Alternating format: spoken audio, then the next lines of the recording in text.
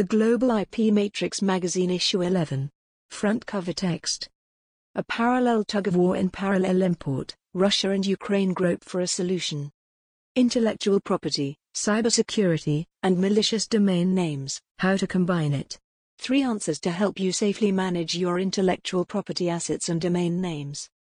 Potential pitfalls and threats against the resolution of IP matters at the Trademarks Registry through ADR. Judicial application of punitive damages in China. Patent intelligence, transforming patent information into insight. Diagnostic method patent eligibility puzzle. The 2021 AP World Congress online highlights and a focus on the Unified Patent Court. Written by Diarmuid Fawait, AIPPI Communication Manager, and Dr. Christoph Argenstein, Chair of the Unitary Patent, Unified Patent Court Standing Committee and a member of the Enforcement Standing Committee AIPPI. Quarter-page front cover strip advert. Patent seekers. The Global Patent Searchers. International Design and Patent Search Company. www.patentseekers.com, mail at patentseekers.com, call +44 01633 816 601, page 2. Inside front cover advertisement. Gorodisky. IPNTMT law. www.gorodisky.com. Page 3. Editor's note and the editorial board. Dear readers, welcome to the 11th issue of the Global IP Matrix magazine. It has been a very demanding past 18 months or so, and we sincerely hope that some form of normality has come back into your lives as the world gradually starts to open up again. We have had highs and lows, but one thing is for sure, the global IP community has been there with us all the way, keeping us up to date with the industry ground-level news from all 4 corners of the universe. The Global IP Matrix magazine has been happy to play its part in this by delivering content from industry professionals from all over the world, and this next edition is no different. This will be our conference special with AIPPI's Dr. Christoph Argenstein headlining this edition, together with Diarmuid Fawait laying out what to expect at the 2021 AIPPI Congress online. We also welcome newcomer Mr. Samad Hassan Manto, Managing Partner at Audieri Vox in Dubai, to the Global IP Matrix magazine to share his views on globally well-known and regional marks plus much more inside. We are constantly researching industry thought leaders to join our publication. We would love to hear from you if you have knowledge of new IP or innovation developments in your region or internationally across the whole intellectual property ecosystem. Please feel free to contact any team member for more information on our editorial and branding packages. Kind regards. Elvin Hassan, Editor and Head of International Liaisons. The Global IP Matrix Magazine Editorial Board. Gabriela Bowden, Partner at eProint, www.eProint.com, Costa Rica. Marek Berry, Managing Partner and Patent Attorney at Berry & Berry, www.bnb-ip.eu, Poland. Mr. Afame Funa Francis Nowak-Eddy, Principal Counsel of Stillwaters Law Firm, www.stillwaterslaw.com, Nigeria. Ms. Brenda Matanga, Managing Attorney and Head of Practice at B. Matanga IP Attorneys for Africa, www.bmatanga.com, Zimbabwe. Ms. Laura Castillo, Partner at Inventiva Espacio Legal, www.inventivaespaciolegal.com, Dominican Republic. Ms. Ruta Ullman, Immediate Past President of ECTO and Associate Partner of Metida, www.metida.lt, Latvia. Page 4. Contents page. The Global IP Matrix Magazine Issue 11. Page 7. Guilty by ignorance, American or not strict liability to website owners that do not comply with the ADA. Michelle Katz, Founder Partner at Advitum IP, LLC, Chicago, USA. Trademarks. Page 10. A parallel tug-of-war in parallel import, Russia and Ukraine grope for a solution. Vladimir Byryulin, Partner at Gorodisky & Partners, Moscow, and Elena Boloshuk, Head of Legal Department at Gorodisky & Partners, Kiev. Page 15. The bigger, the better. Comes with a proviso. Samad Hassan Manto, Managing Partner at Audieri Vox, Dubai, United Arab Emirates. Page 19. Intellectual property, Cybersecurity and malicious domain names, how to combine it. 3 answers to help you safely manage your intellectual property assets and domain names. Nathalie Dreyfus, founder and managing partner at Dreyfus, Paris, France. Page 23. What is worth copying is worth protecting. Protection of unregistered marks in Sri Lanka. Sabira Sharif, associate at Julius & Creasy, Sri Lanka. Page 25. Potential pitfalls and threats against the resolution of IP matters at the Trademarks Registry through ADR. Ifeanyi Emmanuel Okonkwo, associate at Still Waters Law Firm, Nigeria. Page 29. Judicial application of punitive damages in China. Ray Zhao, LL.M., senior partner, head of the International Trademark Team, attorney at law and trademark attorney at Unitalon Attorneys at Law, China. Voices of the Associations. Page 34. The 2021 AIPPI World Congress online highlights and a focus on the Unified Patent Court. Diermund de Fouweit, AIPPI Communication Manager, and Dr. Christoph Argenstein, Chair of the Unitary Patent, Unified Patent Court Standing Committee and a member of the Enforcement Standing Committee AIPPI. Page 38. Waltzing with IP ECTA 39th Annual Conference in Vienna goes hybrid. Mladen Vugmir, ECTA First Vice President, ECTA Program Committee Chair, HR. Patents. Page 41. The New Space Race, Who is Racing? Oliver Adele, Patent Analyst at Patent Seekers, UK. Page 45. Patent Intelligence, Transforming Patent Information into Insight. Caitlin Kavanagh, Marketing Manager, Mindsoft, UK. Page 47. Diagnostic Method Patent Eligibility Puzzle. Mr. D.P.S. Parmar, former technical member, Patents, erstwhile Intellectual Property Appellate Board, Special Counsel, at Lex Orbis, India. Page 52. Strategy Evolution in Times of Change. Dr. Gaurav Sahal, Global Head of Patent Prosecution at Sun Pharma. The Global IP Matrix magazine is published by Northons Media PR and Marketing Limited in the United Kingdom. Carlos Northon, CEO and founder at Northons Media PR and Marketing Limited and publisher of the Global IP Matrix and Women's IP World, Carlos at northonsprmarketing.com. Elvin Hassan, editor for the Global IP Matrix and Women's IP World, head of international liaisons for Women's IP World, Elvin at womensipworld.com. Sandra Spencer, Sales Director, Asia, and the Middle East, Northons Media PR and Marketing Limited, publishers of the Global IP Matrix magazine and Women's IP World, Sandra at northonsprmarketing.com. Craig Barber, Head of Design for the Global IP Matrix and Women's IP World, info at northonsprmarketing.com. Page 5. The contributors to the Global IP Matrix magazine issue 11. Michelle S. Katz, founding partner at Advitam IP, LLC, Chicago, USA. Dr. Christoph Argenstein, Chair of the Unitary Patent, Unified Patent Court Standing Committee and a member of the Enforcement Standing Committee AIPPI. Diermund de Fouweit, AIPPI Communication Manager. Samad Hassan Manto, Managing Partner at Ordiri Vox, Dubai, United Arab Emirates. Nathalie Dreyfus, Founder and Managing Partner at Dreyfus, Paris, France. Mladen Vugmir, ECTA First Vice President, ECTA Program Committee Chair, HR. Vladimir Byryulin, Partner at Gorodisky & Partners, Moscow. Elena Boloshuk, Head of Legal Department at Gorodisky & Partners, Kiev. Sabira Sharif, Associate at Julius & Creasy, Sri Lanka. Caitlin Kavanagh, Marketing Manager, Mindsoft, UK. Oliver Odell, Patent Analyst at Patent Seekers, UK. Ifeanyi Emmanuel Okonkwo, Associate at Still Waters Law Firm, Nigeria. Ray Zhao, LL.M., Senior Partner, Head of the International Trademark Team, Attorney at Law and Trademark Attorney at Unitalon Attorneys at Law, China. Mr. D.P.S. Parmar, former technical member, Patents, erstwhile Intellectual Property Appellate Board, Special Counsel, at Lex Orbis, India.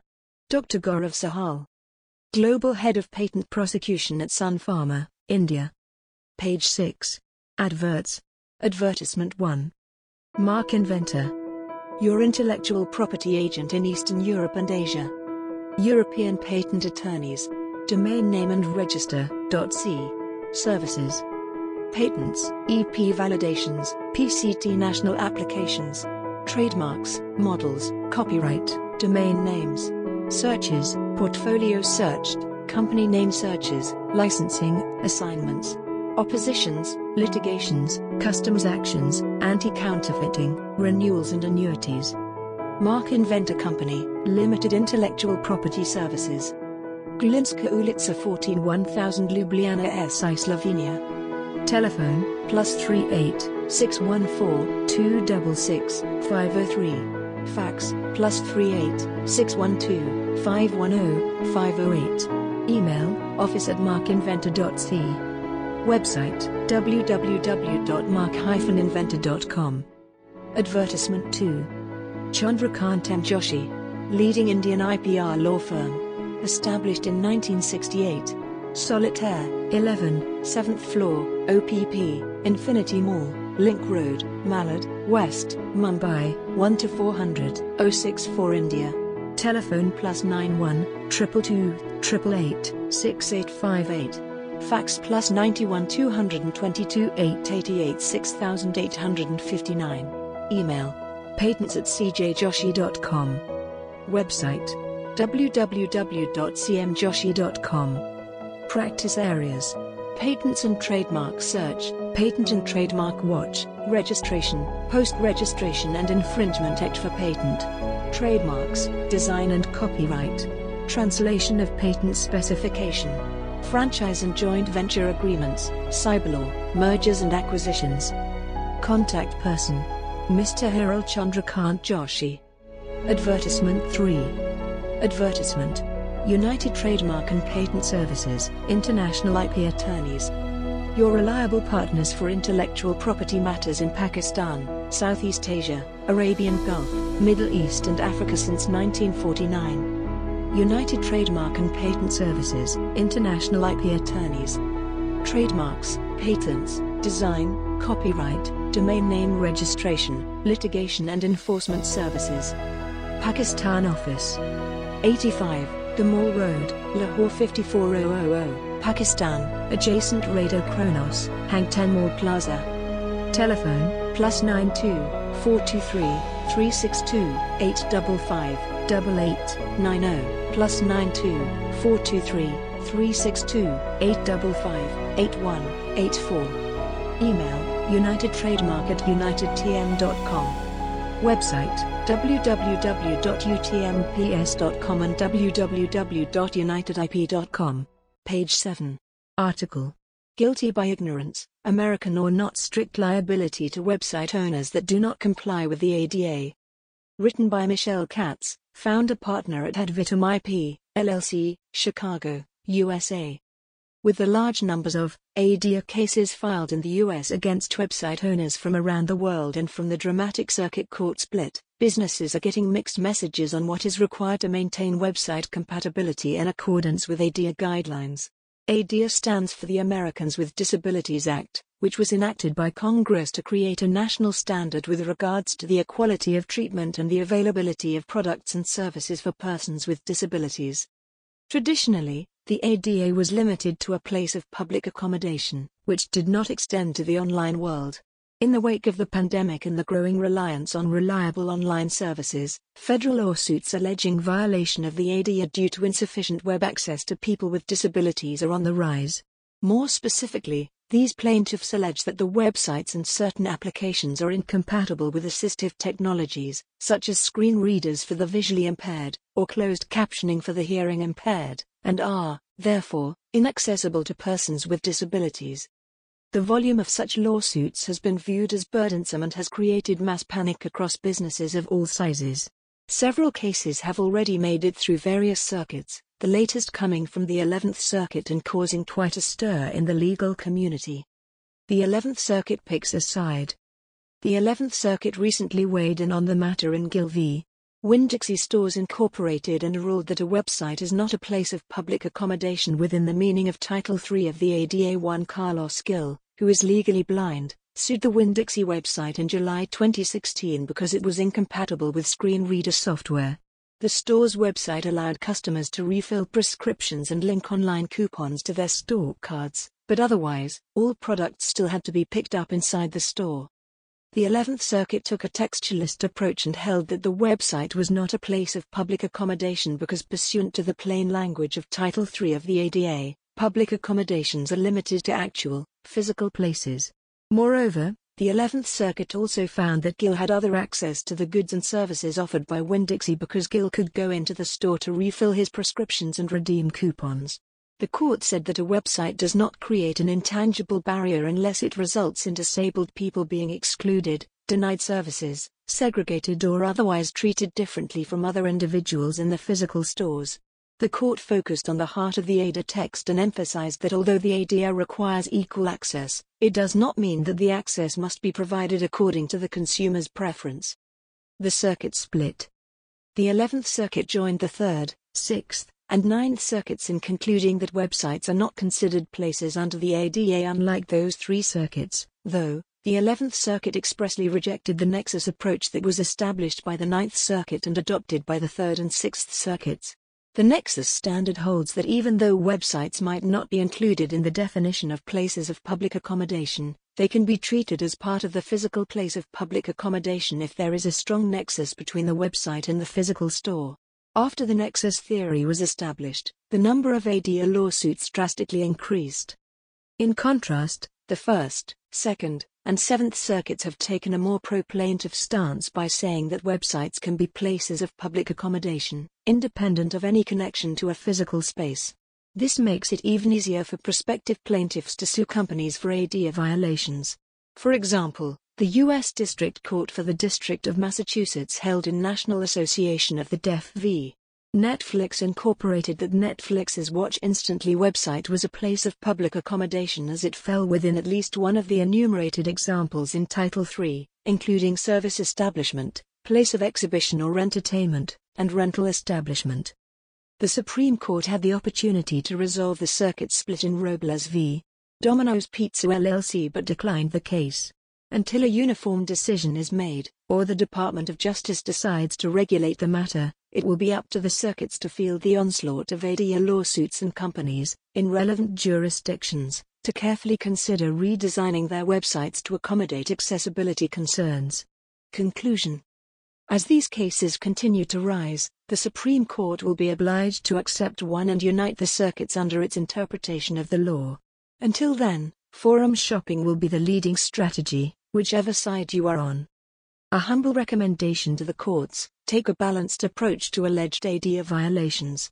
You don't know what you don't know.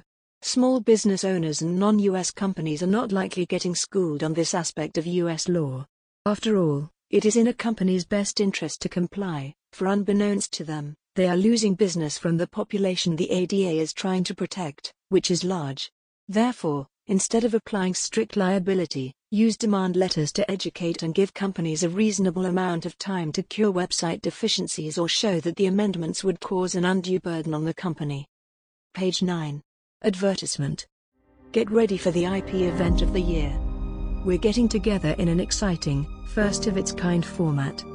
Inter 2021 Annual Meeting, Virtual. Virtual, 5-day meeting.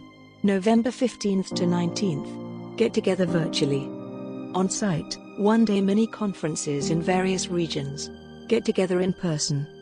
Register now throughout October 29th. Limited attendance at on-site mini-conferences. Register for the fully virtual meeting to gain registration access to mini-conferences at additional fee. www.inter.org/2021am. Maximize membership, your way, every day. Join today to secure a members-only registration fee for the 2021 annual meeting, plus enjoy other exclusive benefits. Page 10. Article. Article disclaimer. Images relating to this article can only be seen in the print and digital versions of this publication. A parallel tug-of-war in parallel import, Russia and Ukraine grope for a solution. Written by Vladimir Byryulin, partner at Gorodisky & Partners, Moscow, and Elena Boloshuk, head of legal department at Gorodisky & Partners, Kiev, to discuss the evolvement of parallel import in both Moscow and Kiev. There was no such concept as a parallel import in the USSR. When the USSR split, and the market economy came into being, many companies obtained the rights to import goods of all kinds. Accordingly, imports included the flow of goods authorized by the trademark owners as well as the goods imported by parallel importers without the knowledge of the relevant IP owner. Each country sought to regulate the parallel import and searched its way to deal with it from that time on. In Russia, legal regulation went from one extremity to another. When the first version of trademark law was adopted in 1992, Article 23 read that registration of a trademark does not allow its owner to forbid the use of the trademark in respect of the goods marketed by its owner or on his approval. This ambiguous wording allowed for double understanding. Trademark owners understood it in such a way that the goods could be sold on Russian territory with their permission only. Parallel importers argued that if the goods were marketed by the trademark owner in a foreign country, those goods could be further sold also in Russia. The law indeed was not clear in that regard. Concurrently, other provisions of the trademark law provided that unlawful use of a trademark entailed administrative, civil and criminal liability.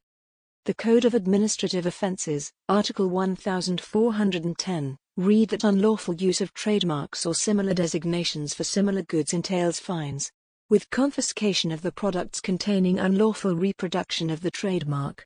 The keyword in that provision is unlawful. In the case of parallel import, the use may be interpreted as unlawful, but labeling is definitely lawful. What should the fate of parallel goods be? It was not clear. Notwithstanding, there were a number of administrative cases resulting in fines and destruction of parallel goods, civil cases, and even one criminal case resulting in a heavy fine. In order to bring clarity into the law, the words "on the territory of the Russian Federation" were added to the wording of Article 23. Registration of a trademark does not allow its owner to forbid the use of the trademark in respect of the goods marketed by its owner or on his approval on the territory of the Russian Federation. That amendment significantly changed judicial practice in that parallel importers could not refer to lawful exterritorial sales of goods. Ukraine adopted its first trademark law 2 years later, in 1994. The Law of Ukraine on Protection of Rights to the Marks for Goods and Services, the trademark law, did not address specifically the issue of parallel import and merely prescribed that any encroachment on the trademark rights should be considered as violation thereof which may entail liability. The use of the trademark meant any use in respect of the goods and services indicated in the trademark certificate. Hence, any case of parallel import was considered as an infringement of the trademark rights. Later in 2003, Ukrainian legislators addressed the issue of parallel importation. They enlarged the scope of permitted trademark use by amending the trademark law. The amended law read that exhaustion of the trademark rights takes place when the trademarked goods are placed on the market by the trademark owner or with his consent. The trademark owner could prohibit the further resale of trademarked goods if it resulted in change or deterioration of the quality and condition of goods. It is interesting to note that many years later, the Russian Constitutional Court issued a judgment vaguely reminiscent of the Ukrainian trademark law regarding the resale of parallel goods.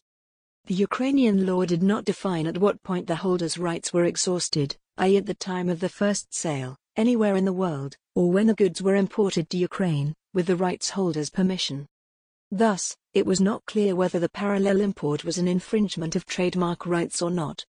Because of ambiguity of the legal provisions, the Ukrainian courts could apply both principles of trademark rights exhaustion, national law or international, at their discretion. The courts were not able to develop a uniform approach either in civil or administrative proceedings. Upon the trademark owner's objection to parallel importation, the Ukrainian courts could deliver any of the judgments. The importation of goods without the trademark owner's authorization is unlawful. The claim to prohibit the import of trademarked goods shall be satisfied with full compensation of the trademark owner's damages. Upon the first sale of the goods, in or outside Ukraine, the trademark owner loses his right to control further trademark use. The laws of Ukraine do not prescribe prohibition or limitation of the parallel importation and do not prescribe the obligation of the customs authorities to combat it. The prohibition of parallel import may take place only if it results in change or deterioration of the condition of the goods. Since the trademark owner did not prove that the condition and quality of the goods are affected, there is no ground to hold the importer liable for the violation of the trademark rights. In some cases, the courts did not analyze the legality of parallel importation and rendered their judgments based on general procedural rules and other provisions of substantive law. Among the judgments rendered in favor of parallel importers, one such judgment confirmed the importer's prior use of the trademark. In contrast, the other one confirmed that the disputed import took place before the entry of the trademark in the relevant customs register. Thus, there was no legal ground to object to the goods' importation and involve the customs authorities. As may be seen, the early versions of laws in Ukraine and Russia in some respects followed the same pattern. The lawmakers could not explicitly identify their position regarding parallel imports. As time went on, Russia amended its trademark law and incorporated it into the Civil Code in 2008. Article 1252 of the Civil Code provided that in cases where import of material carriers in which the means of individualization is expressed results in infringement of rights for such means, those material carriers shall be considered counterfeit and shall be destroyed by decision of the court.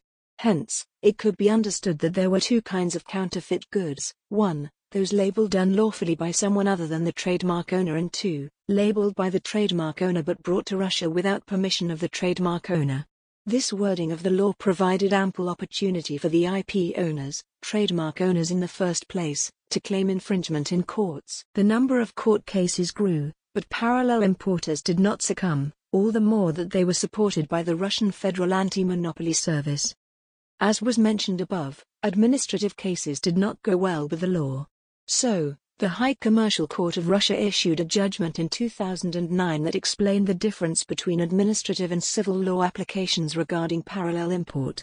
It ruled that combination of liability measures constitutes an independent and sufficient set of measures for the protection of lawful interests of the right holder, due to which, application of measures of public liability, i.e. administrative cases, cannot have as its aim the protection of the rights of the trademark owner only, and shall be directed in the first place at stopping the unlawful behavior menacing the public order and, in particular, prohibition of circulation of counterfeit goods. So, only counterfeit goods could be confiscated and destroyed under the Code of Administrative Offences, Article 1410.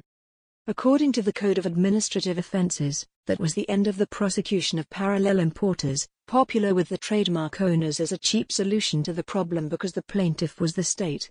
Only a civil way of dealing with parallel imports remained. That was more expensive but successful nonetheless. In the meantime, parallel importers did not put down their guns. They fiercely fought against trademark owners in courts. The Russian Federal Anti-Monopoly Service also contributed. It promoted the proposal to allow the parallel import of at least automotive parts, pharmaceutical products and medical equipment, which accounted for a significant amount of the bulk of parallel imports. To make this proposal less painful, it agreed that a parallel import could be forbidden for those goods produced locally in Russia by the trademark owners. In its turn, given that the Ukrainian case law was contradictory as well, the Supreme Commercial Court of Ukraine several years later brought clarity to the regulation of parallel import in its judgment in 2015. The Supreme Commercial Court ruled that it was crucial to determine at what stage the trademark rights become exhausted: after the goods were first placed on the market, in or outside Ukraine, or after they entered the market on the territory of Ukraine. The court indicated that the trademark law did not expressly connect exhaustion of the trademark rights with the entry of the goods on the market within Ukraine. The authorized placement of the trademarked goods on the market could have taken place in another country. The trademark owner could not restrict or prohibit resale in other countries where his rights were also protected, including in Ukraine.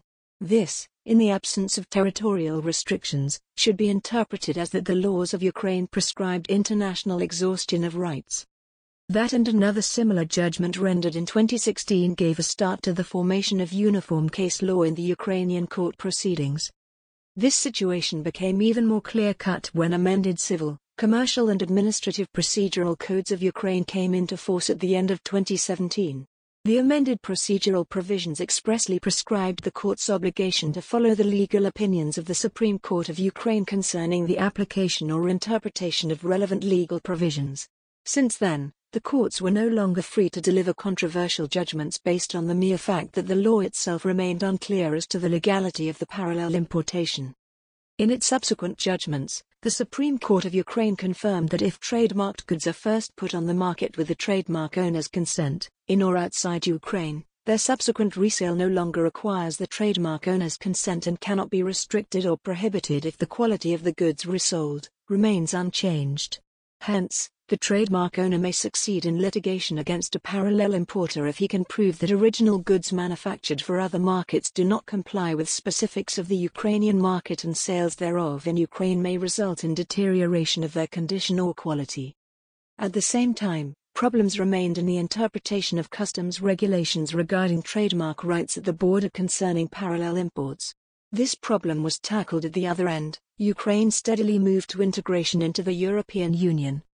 A member of the WTO and the TRIPS agreement since 2008, Ukraine signed the Agreement on Association with the European Union back in 2014.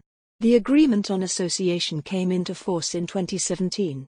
Although it does not prescribe any mandatory rules and regulation of parallel importation by Ukraine, implementation of its provisions in the national laws and case law shall result in gradual convergence of the IP laws of Ukraine with the EU legislation. To harmonize the customs laws of Ukraine with the EU laws, Ukrainian legislators adopted the Law on Amendments to the Customs Code of Ukraine as regards the protection of intellectual property rights in the course of movement of the goods across the customs border of Ukraine.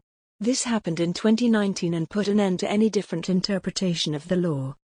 According to the amended Customs Code of Ukraine, trademark enforcement measures at the customs border shall not apply in respect of the original goods, i.e. goods manufactured with the right holder's consent or goods manufactured upon his authorization. This became a step in implementing Regulation No. 608/2013 of the European Parliament and of the Council of 12 June 2013 concerning customs enforcement of intellectual property rights by Ukraine. The result is that parallel import in Ukraine is allowed with several exceptions outlined above. Russia followed approximately the same route but in its own way. One of the parallel importers was sued by the trademark owner and lost the case in the courts of first instance, appeal and cassation instances. Notwithstanding, he went to the Constitutional Court claiming that provisions of the Civil Code are not consistent with the constitutional principles. The Constitutional Court issued a very balanced judgment in 2018. It admitted that there might be unfair behavior of the trademark owner, in that he may set higher prices than those in other countries. There may also be higher prices than necessary for satisfying the economic interest of the IP owner. The court stated that such actions may concern medicines in the first place. It proceeded to note that sales of counterfeit goods and parallel goods create different consequences for the end user. Hence, there should be different regulations for both categories of goods. Counterfeit goods entail damage in money and reputation for IP owners, so counterfeit goods should be destroyed. As for parallel goods, these should be destroyed only if they present risks for the life and health of people. What should be the fate of parallel goods if they do not present risks for health? The court did not elaborate and sent the case down to the first instance court. The first instance court ruled to destroy the goods because of expiration of shelf life. At the same time, the court observed in response to the importer's statement that the fact per se of suing the importer cannot be regarded as unfair behavior of the trademark owner. It is also worth noting that automotive spare parts were also destroyed in yet another case because the parallel importer could not provide a safety certificate. As for other instances in which there are no risks for people's health, the only outcome of such import seems to be re-export of the goods. Russia is a member of the Eurasian Economic Union, EAEU, which professes regional exhaustion of rights. So the outright proclamation of international exhaustion could not be made because regional exhaustion of rights exists in EU. Change of that regime would necessitate changing international commitments of Russia, which seems next to impossible. As can be seen, Russia and Ukraine, beginning from a confused approach to parallel import in both countries, went different ways in handling the parallel import problem. However, many years of judicial practice led to approximately the same result. Parallel import is allowed in Ukraine with some restrictions. In Russia, there are more restrictions for parallel importers, as shown above. However, if quality, prices, and other characteristics of the goods comply with the trademark owner's general market policy, parallel goods may be allowed. Page 14. Advertisement. The Global IP Matrix Magazine. IP news direct from industry thought leaders. Contact us today to share your industry news stories. Email info@gipmatrix.com or call us on +44 0203 813 0457. Trademarks, patents, copyright, trade secrets, brand protection plus much more. Page 15. Article. The bigger, the better. Comes with a proviso. Written by Samad Hassan Manto, Managing Partner at Ordiri Vox, Dubai, United Arab Emirates. Samad started his legal career in 1998 as a law student and was admitted to the bar in 2000. With over 2 decades of experience in the Middle East, currently, he is the managing partner at Ordiri Vox. He also acts as the global portfolio manager for several Middle Eastern companies. Samad was instrumental in setting up an ISP in North Africa and was part of one of the biggest seizures of counterfeit medicines in the Middle East. He has successfully overseen the prosecution of almost 30,000 trademark and patent applications in almost 180 jurisdictions worldwide. He actively advises numerous blue-chip companies on contentious and non-contentious issues. Now, this may sound a little depraved, but I couldn't find a better subject line to explain this. So, my apologies in advance. You may be wondering about the proviso, so here it goes. Only if you keep using it. Yes, a more extensive trademark portfolio is good only if it is used. Use is a controversy that may take a few more years to be resolved. Still, I am confident that with constant changes in the global economic climate, the definition of trademark use will, sooner or later, be redefined. The trademark laws of most, readers almost all, countries provide a use period that, if not complied with, renders a trademark registration prone to cancellation on the grounds of non-use. And why not? We should adhere to antitrust laws, discourage monopolies, and provide an open playing ground in the marketplace. Well, is that actually true? And whether non-use cancellation results in achieving the later objectives is once again a myth. The consequences in many cases, of which professionals and brand owners are well aware of, are legalized infringement, dilution, and deception of consumers, at least where the trademark is known, well-known, globally well-known marks. Let's take an example of a globally well-known mark, say Monopoly. In addition to its core goods, Hasbro uses its mark on several promotional items, including clothing, and hence requires protection of their mark in Class 25. That said, they may not be using the trademark in relation to clothing around the world. So, let's assume the mark is not used in the UAE for a continuous period of 5 years in relation to the claimed goods in Class 25. The law stipulates that any third party can request cancellation of the trademark on the grounds of non-use. The burden of establishing use would be on the brand owner. In the absence of serious use, Hasbro would not have supporting grounds, such as trade embargoes or other restrictions detrimental to their use of the mark in the UAE. Therefore, the cancellation will be evident. Once cancelled through a court order upon request of an interested third party, that party may obtain registration of the mark based on the court decision. Even if registration is not granted due to Monopoly being a globally well-known mark, the adverse party would be able to commence with the use of the mark until Hasbro obtains a restraining order from the court on the grounds of unfair competition or passing off, which shall be a tedious and expensive process. The result would be an infringement of a well-known mark under legal protection, dilution of a famous mark, and deception of innocent consumers who will purchase counterfeits believing that they originate from Hasbro. Regional well-known marks. The troubles for such marks, famous in certain jurisdictions but not globally, are much higher than a globally well-known mark. After their mark is cancelled on the grounds of non-use, the brand owner will have to establish the well-known status of their mark in order to prevail in an opposition proceeding. If the well-known status is not established, the opposition is likely to be rejected, and the adverse party may succeed in obtaining registration, resulting in infringement under legal cover. Unless the brand owner has an efficient policing program in place, counterfeits may seep into the market unchecked. Marks which are not well known. Marks that are not famous either internationally or regionally, unfortunately, have no case. The registration shall be cancelled, and the adverse party will most likely get to register or use the mark without interruption. Usually, Such cancellations are obtained by infringers to legally produce goods in a certain jurisdiction and thereafter export them to countries where the mark is in demand. Evergreening. Many companies use the evergreening tactic to maintain their rights in the absence of use. This is getting harder, particularly in the light of recent court decisions, including the decision issued by the EU General Court in the Hasbro matter, portfolio management. In most cases, defensive registrations are obtained to protect the trademark from dilution, in pursuance of future expansion plans, to capitalize on the goodwill created through huge investments and to stop infringement. That said, such grounds usually do not stand the test of use and bad faith. In order to maintain larger portfolios and defensive registrations, effective portfolio management plays a vital role. New strategies, out-of-the-box thinking, and closely monitoring use deadlines is required by brand owners and their portfolio managers to keep the ball rolling and in the right direction. Definition of use. During the past 2 years, the world has witnessed a considerable increase in online shopping. According to estimates, global online sales are up by around 40%. This calls for a review of trademark laws around the world and redefining the definition of use to include online presence, availability and sales. Page 17. Advertisement. AV, or Dear Evox. Or Dear Evox. Intellectual Property Rights Management and Protection. Middle East, Asia and Africa. Email, global@ordearevox.com. Website, www.ordearevox.com.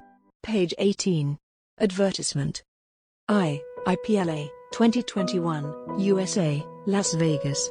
Discover new opportunities with IPLA. Thursday, November 4, 2021, to Friday, November 5, 2021. Venue, M Resort Spa and Casino, Las Vegas, USA. Website, events.ipla.org. Page 19. Article. Intellectual Property, Cybersecurity and Malicious Domain Names, How to Combine It. 3 answers to help you safely manage your intellectual property assets and domain names. Written by Natalie Dreyfus, founder and managing partner at Dreyfus, Paris, France, French, and European trademark attorney, appointed expert at the Paris Court of Appeal, the WIPO Arbitration and Mediation Center, and the National Arbitration Forum, NAF. Cybersecurity risk is a risk that companies are learning to deal with, but with COVID and the democratization of telecommuting, cyber risk has intensified. Intellectual property and cybersecurity are linked by their common goal of protecting the interests of a company, but intellectual property is still an underrated risk when it comes to cybersecurity. This should not be neglected because a flaw in the cybersecurity system can have significant consequences on a company's activity. This risk can be illustrated by the famous example of the leak of the complete script of the last episode of Game of Thrones, a series followed by millions of viewers. This leak was the result of hacking of the HBO platform's servers. In a more generalized way, we can highlight the following risks: loss of intellectual property assets, leakage of development strategy and internal protection to competitors, theft of sensitive data, and loss of competitive advantage. It is, therefore, crucial to know how to minimize the risks related to intellectual property assets. Cybersecurity and risk: how to better analyze the cybersecurity risk. With telecommuting, companies have opened doors for hackers who have at least as many ways of entry into a company as there are employees. The extension of telecommuting has also made the first precautions taken by employees disappear. This relaxation is not without consequences, as it can have real long-term effects for companies. From February to March 2020, Interpol reported a 569% growth in malware and phishing activities. It is therefore imperative to better analyze the cybersecurity risk. For this, different methods exist. The ANSSI, the French Information Systems Security Agency, has set up an efficient analysis method, the EBIOS method. This acronym stands for Expression of Needs and Identification of Security Objectives. This method directs a user to conduct an assessment in 5 identifiable steps. The first is a study of the company's context, which identifies activities and in which context the risk may arise. The second step consists of studying the events feared by the company. This is where the risk related to the loss of an intellectual property asset or the risks associated with the use of fraudulent domain names by third parties must be included. Next comes the step of developing possible threat scenarios, which leaves room for a more global view of the form an attack could take. The penultimate step consists of studying the past, present and future risks of the company. The final step is the study of the security measures already taken and those to be taken, which will correspond to the needs of the company. Applied by a professional in information systems security, this method allows for building a personalized action plan for the company, which can then continue its activity smoothly while being sufficiently protected. As a consequence, companies must personalize their risk mapping step by step. Cybersecurity and intellectual property. What are the types of attacks and the consequences for intellectual property assets? There are many types of attack, and it is important to distinguish between two categories of attack, internal and external. Internal attacks. Internal attacks are more numerous than one might think. They can come from business partners who have access to data, but also, and often, from current employees of the company. Sometimes, outgoing employees transfer sensitive data to themselves, while others install spyware that will collect information. In the case of an intellectual property asset, this software is dreadful because it could, in the hands of a competitor, reverse the competitive advantage you had over them. Therefore, they could register a patent that took you years to develop or launch a product on the market before you. But these threats can take many forms and are increasingly sophisticated, so they are difficult to detect. These internal leaks have three main objectives. Direct unfair competition. This is when the employee transfers data to himself in order to develop a business that is in competition with the company. Indirect unfair competition, when an employee uses sensitive information to gain employment with a rival company. Financial. This is the case of the former Tesla Group employee who transferred information to his Dropbox account in order to share it with a journalist to obtain money. Internal attacks can also result from internal actions, which will open the door to external attacks, the employee's lack of diligence or human error. According to Ponemann's 2020 Cost of Insider Threats Global Report, 62% of cybersecurity incidents are caused by a negligent employee or contractor. 2. External attacks. Here again, attacks take different forms. They can be classic hacking or phishing, or sometimes ransomware. This last attack technique can have a significant cost for the company as it will encrypt data that can only be decrypted after a sum of money has been paid to the author of the attack. Alas, these attacks are becoming more and more sophisticated. The difficulty with attacks, whether internal or external, is the length of time before detection. Cyber theft can sometimes take years to be detected and treated. This is why it is crucial to anticipate the risks today. Cybersecurity and risk anticipation. How do you protect your intellectual property assets from malicious domain name attacks? There are several ways to anticipate risks, including monitoring, compliance, and good practice. Monitoring, an indispensable tool. Intellectual property assets or domain names, by extension, can be legally protected either from the moment of their creation or by registration. In either case, the company should not limit itself to this protection. It is essential to protect the company's assets during their lifetime. Monitoring is one way to achieve this. However, while companies increasingly understand the value of legally protecting their assets, monitoring is far from systematic. With the democratization of AI, such monitoring is often done by a computer, or the computer does the initial screening of the media being monitored. The monitoring usually watches the official bulletin in order to look out for newly registered trademarks. But, in the era of digitalization, this monitoring also covers social networks, domain name reservations, advertising or content sharing platforms such as YouTube. Searches can be identical, in which case the operator behind the watch will only analyze names similar to the trademark that is registered or a reserved domain name. But, and this is important for preventing risks, the watch should also be used to search for similar signs, which could lead to confusion among consumers. This surveillance has a fundamental purpose, to act quickly in order to protect the company's assets as effectively as possible. 2. Compliance. Compliance has become a source of protection for the company as a snowball effect, with numerous bodies of rules appearing in recent years. Although the objective of these rules is to protect citizens, being in compliance with the General Data Protection Regulation, GDPR, rules helps reduce cyber risk. GDPR had the effect of organizing data more efficiently, which resulted in better visibility of the data and any inherent security breach. Companies, therefore, learned how to improve risk mapping and make better use of encryption. 3. Good practice. Faced with all these risks, the most powerful weapon is good practice. It can be divided into several main areas, including employee training, restricting access, entering into non-disclosure agreements, and setting up systems to track the actions of employees. As already mentioned, sensitive data leakage often comes from employees. It is therefore important to anticipate the risks by, for example, asking them to sign an IT charter as part of their training. This charter, periodically reviewed, would help train employees to understand the cyber risks linked to the bad use of their work tools. These work tools must be configured by the company. It is imperative, in order to limit risk, to prioritize access to sensitive data. Even better is to fragment the information. This way, even if the malicious employees find themselves in possession of sensitive documents, they will only have partial access. On the other hand, if it is impossible to split the information, limiting access will make it easier to find the person who committed any malicious act, as only a limited amount of people would have access to that information. In addition to these technical aspects, it is also useful to ask employees to sign non-disclosure agreements that reinforce their obligation by providing a tighter legal framework.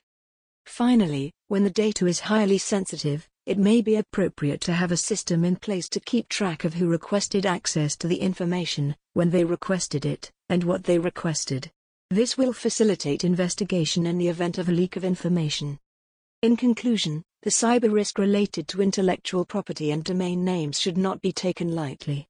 It is important, in order to ensure the security and protection of IP, to have a dissuasive and effective cybersecurity arsenal. Page 22. Advertisement. Founded in 2004, Dreyfus is a boutique law firm focusing on intellectual property and digital law. We have forged a unique market position based on both our thorough knowledge of IP legal issues and our proven expertise in the digital economy and innovative technology sectors. Aware of the necessity to incorporate the economic, social and environmental concerns of our society, we have adopted a CSR approach that reflects the company's values and which we promote internally. The digital age raises many challenges and opportunities. Dreyfus advises and supports you.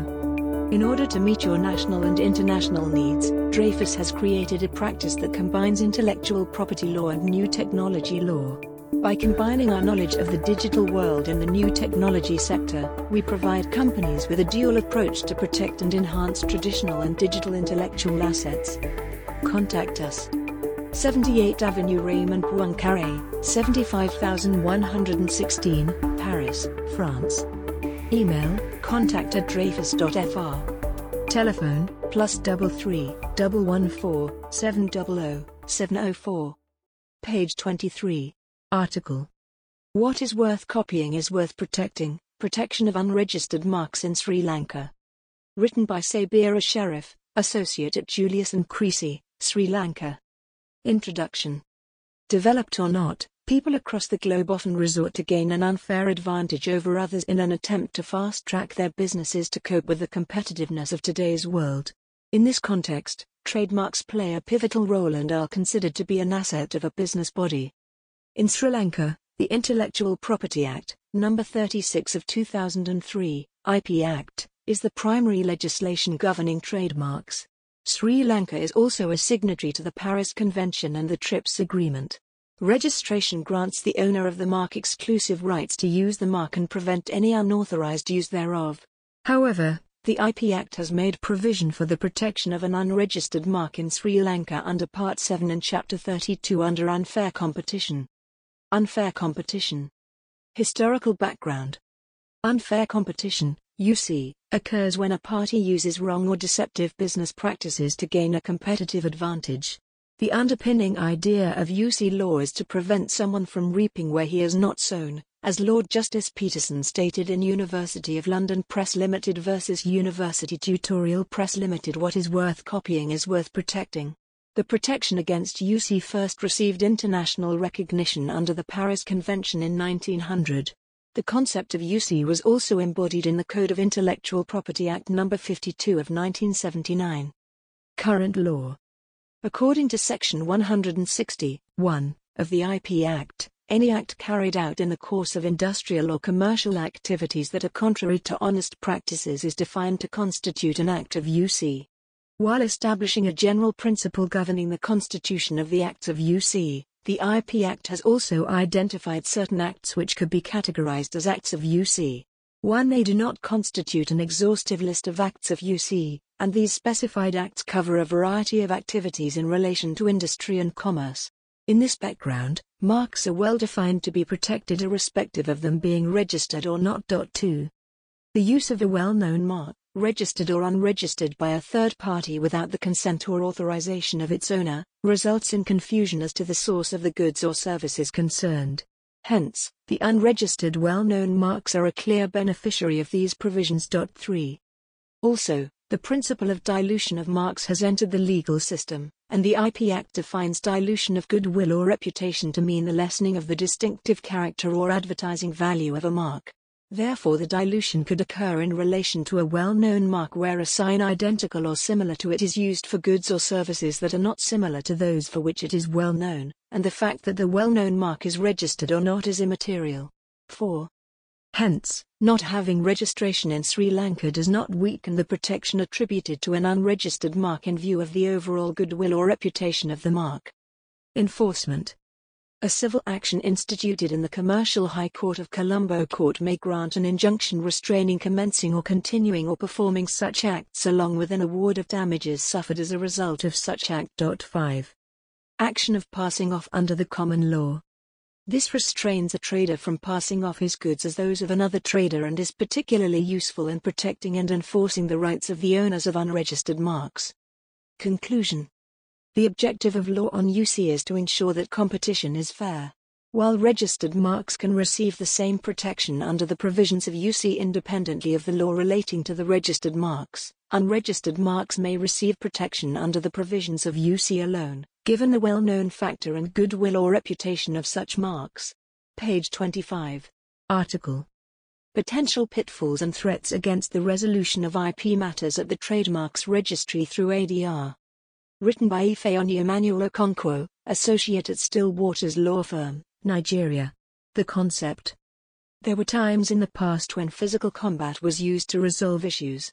When men grew weaker or perhaps wiser, they resorted to sword fights, then long-distance weaponry, and now they advocate talk.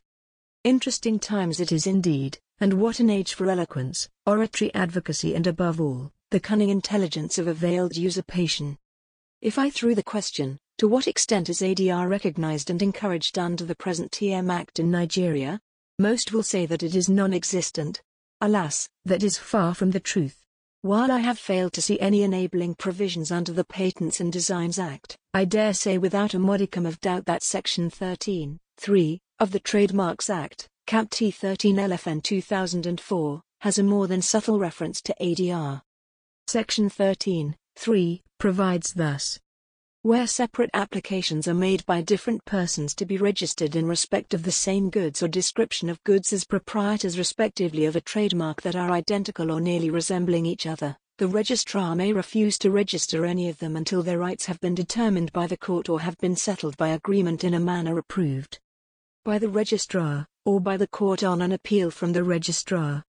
The reasons behind the championing of the introduction of ADR to IP matters at the desk of the Trademarks Registry is for a quicker dispensation of IP matters, cost minimization, safeguarding business relationships, more job opportunities for legal practitioners, choice of place, law, and arbitrator/mediator, etc.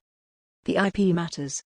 It is to be noted that IP matters that may fall under the purview of Trademarks Registry are with regards to application for registration of brands/trademarks, refusal/acceptance proceedings, opposition proceedings, application for certificate, transmission proceedings, removal/cancellation proceedings, appeal proceedings. Of the enumerated matters, those of which ADR may apply to are refusal proceedings, where the registrar has refused a mark by reason of the same mark being confusingly similar or identical to another's mark.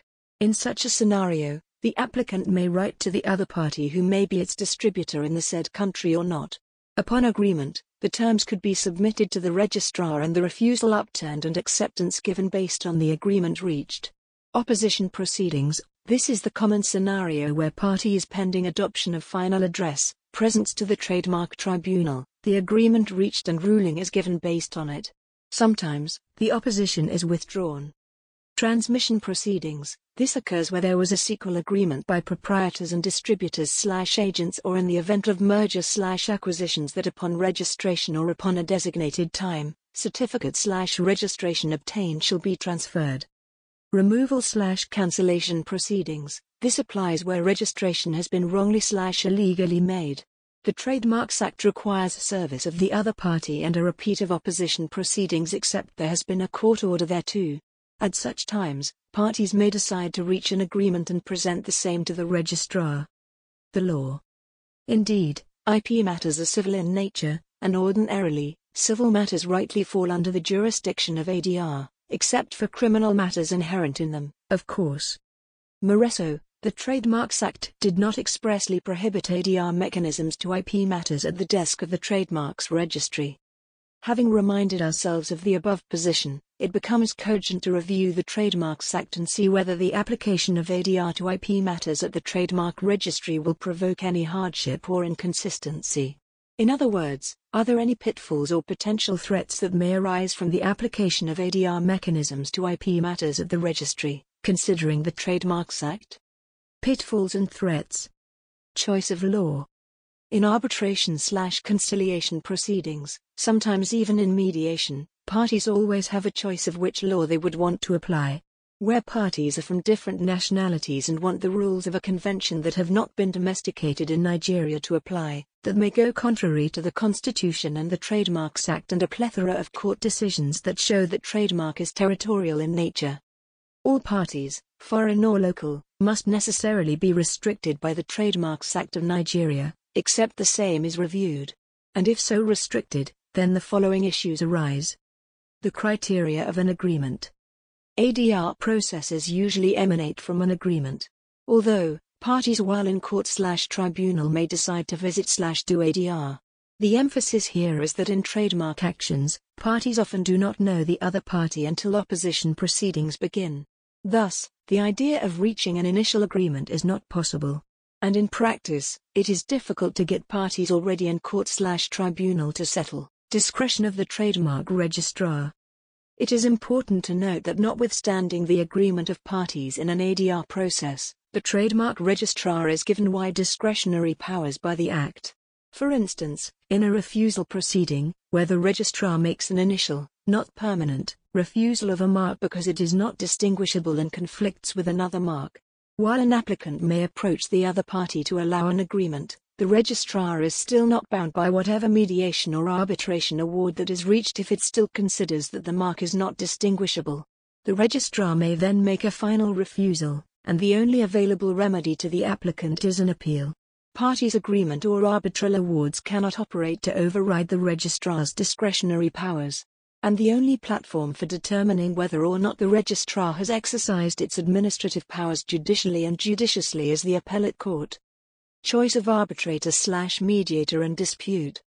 What possible issues would an arbitrator/mediator be called upon to resolve in an IP matter before the Trademark Registry?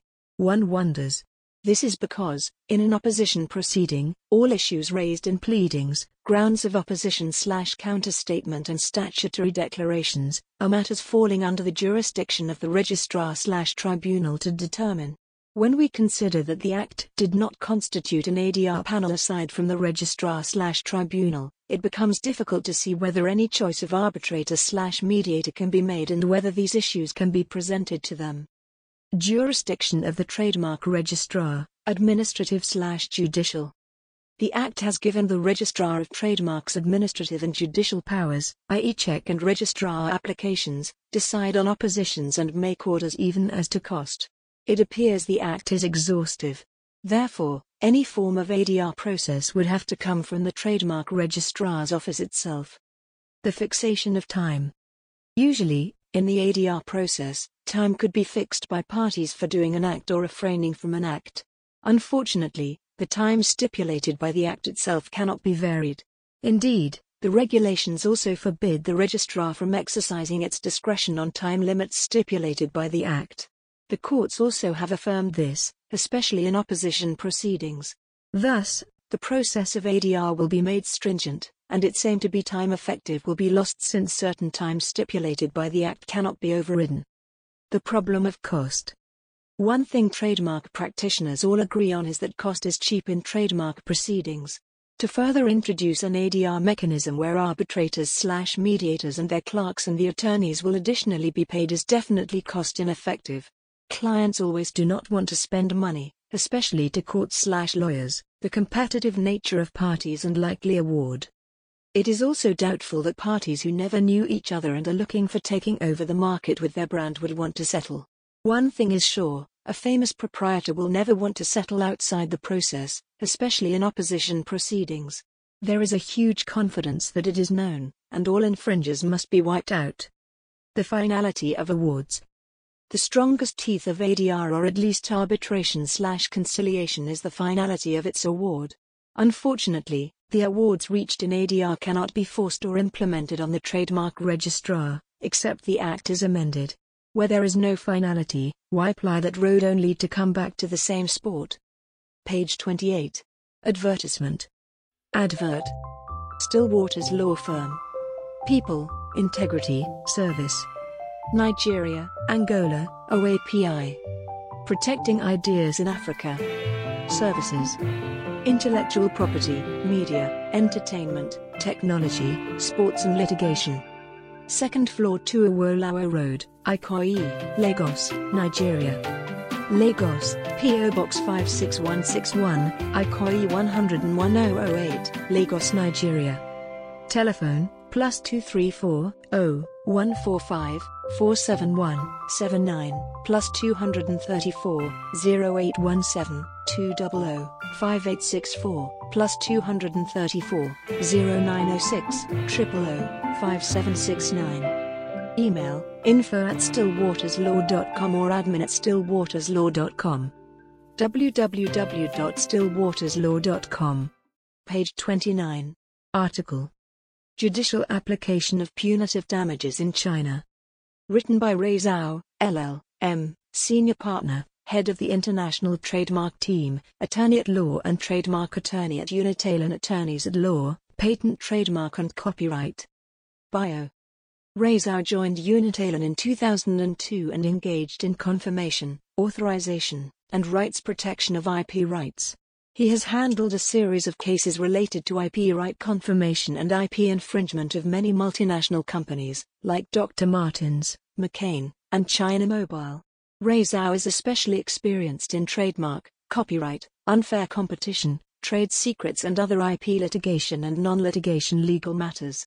He has been awarded the Outstanding Individual Lawyer in China by WTR for many years for his outstanding performance in solving complex, difficult and non-litigation IP cases. Article 1185 of China's Civil Code stipulates, where the intellectual property rights of others are intentionally infringed upon, and the circumstances are serious, the infringed party has the right to request punitive damages. China added punitive damages clauses in the trademark law amended in 2013 and added punitive damages clauses in the intellectual property laws amended later, such as anti-unfair competition law, patent law, and copyright law. On March 3, 2021, the Supreme People's Court issued the interpretation on the application of punitive damages in the civil cases involving intellectual property infringement. The interpretation makes specific provisions on the application scope of punitive damages in civil cases of intellectual property rights, factors to meet and standard. On March 15, in order to accurately understand and apply the interpretation and ensure the correct implementation of the punitive damages system, the Supreme People's Court issued the typical cases of punitive damages in civil cases of intellectual property infringement. The new laws and judicial interpretation further clarified the applicable rules of punitive damages in judicial practice, demonstrating China's determination to strengthen judicial protection of intellectual property rights. The applicable scope of punitive damages. Scope of application of punitive damages in intellectual property not only includes trademarks, patents, copyright and other traditional types of intellectual property rights. It also includes the relevant rights under the Anti-Unfair Competition Law. It means for fake, false advertising, commercial defamation acts of unfair competition, punitive damages could be applied as well. The procedural elements of punitive damages. The interpretation clearly stipulates that punitive damages should be claimed by the plaintiff. The number of damages, the method of calculation and the facts and reasons based on it should be made clear. It can be seen that the application of punitive damages, which is subject to the principle of no lawsuit without complaint, must be proposed by the plaintiff. The court cannot take the initiative to apply. At the same time, the plaintiff shall not simply put forward the conceptual claim of punitive damages to the court but must put forward a clear and specific calculation method and basis for punitive damages. The court cannot apply punitive damages if the plaintiff does not specify the method and basis for the calculation. The plaintiff's claim for punitive damages is not unlimited and must be made before the court debate stage in the first instance. If a punitive damage claim is filed after the court debate stage, the court will not consider it at all. Where a claim for punitive damages is added in the second instance, the plaintiff and defendant may settle the claim through mediation. If mediation fails, a separate lawsuit shall be initiated for punitive damages. The substantive elements of punitive damages. Element 1, willful. The interpretation makes it clear that willful is the subjective element of punitive damages. Factors to be considered for willful include product reputation, the relationship between the defendant and plaintiff, interested parties, etc. For instance, the following 5 circumstances could be identified as willful. 1. Defendant continues to commit the infringing act after being notified or warned by the plaintiff or an interested party. 2. Defendant or its legal representative or administrator is the legal representative, administrator or actual controller of the plaintiff or interested party. 3. Defendant and the plaintiff or interested parties have labor services, cooperation, licensing, distribution, agency, or representative relationships and have had contact with the infringed intellectual property rights. 4. Defendant and the plaintiff or interested parties have business contacts or have negotiated for the purpose of concluding contracts and have had contact with the infringed intellectual property rights. 5. Defendant commits acts of piracy or counterfeiting a registered trademark. At the same time, paragraph 6 provides for the other circumstances which may be deemed to be intentional backstop clause. In judicial practice, other circumstances that can be identified as willful usually include grabbing the reputation of the plaintiff's well-known trademark and registering the plaintiff's well-known trademark. The defendant uses the plaintiff's well-known trademark on the same or similar goods. The defendant does not regulate the use of its registered trademark close to the plaintiff's registered trademark. Using another person's registered trademark as a shop name in an enterprise name and using it within the same or similar business scope. The application for trademark registration was rejected for being similar to the prior trademark of the plaintiff. In addition, it shall also include the circumstances in which the same or similar infringement acts are committed again after administrative punishment or liability is assumed by the court. Element 2, serious circumstances. The interpretation makes it clear that serious circumstances are the objective requirements of punitive damages. The first paragraph of Article 4 of the interpretation clearly states that the factors to be considered for serious circumstances include the means and times of infringement, the duration, geographical scope, scale and consequences of the infringement, as well as the acts of the infringer in the proceedings. The second paragraph defines 6 situations that can be identified as serious by way of enumeration. 1. Committing the same or similar infringing act again after being subjected to administrative punishment or being held responsible by the court. 2. Taking infringement of intellectual property rights as his major business.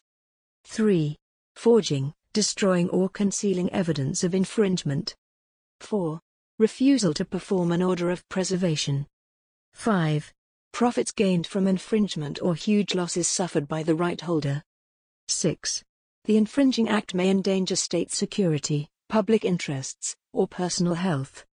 At the same time, Article 7 provides for the other circumstances which may be deemed to be serious backstop clause. In judicial practice, other circumstances that can be identified as serious usually include the long duration of the action being sued, a wide range of areas involved, and serious damage to the commodity reputation or business reputation of the right holder. Page 31. Advertisements. Advert 1. Unitalon Attorneys at Law. A leading IP law firm in China. Offices in 20 commercial cities in China, and also in the US, Japan and Germany. Handling over 400 IP litigations each year. 236 patent attorneys, 66 trademark attorneys, and 71 attorneys at law. Ranking first in the top 10 patent agencies in Beijing with the most patent applications. Ranking first on the list of agencies for many years in trademark applications. Address Beijing, 7th floor, Sci-Tech Place, number 22 Jiangminwei Avenue, Beijing, 10004, China.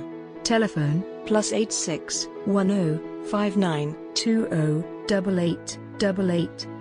Fax, +86 10 59 20 8588. Email, mail@unitalon.com. Website, www.unitalon.com. Advert 2. Deep and Far Attorneys at Law, since 1992.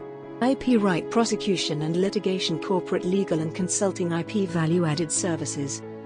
Focus, patents, trademarks, copyrights, trade secrets, unfair competition, licensing, counseling, litigation, transaction. Territories, Taiwan, mainland China, Hong Kong, and Macau. Fields, mechanics, chemistry, pharmacy, biology, electronics, optics, telecommunications, and computer sciences. Address, 13th floor, 27, Sec.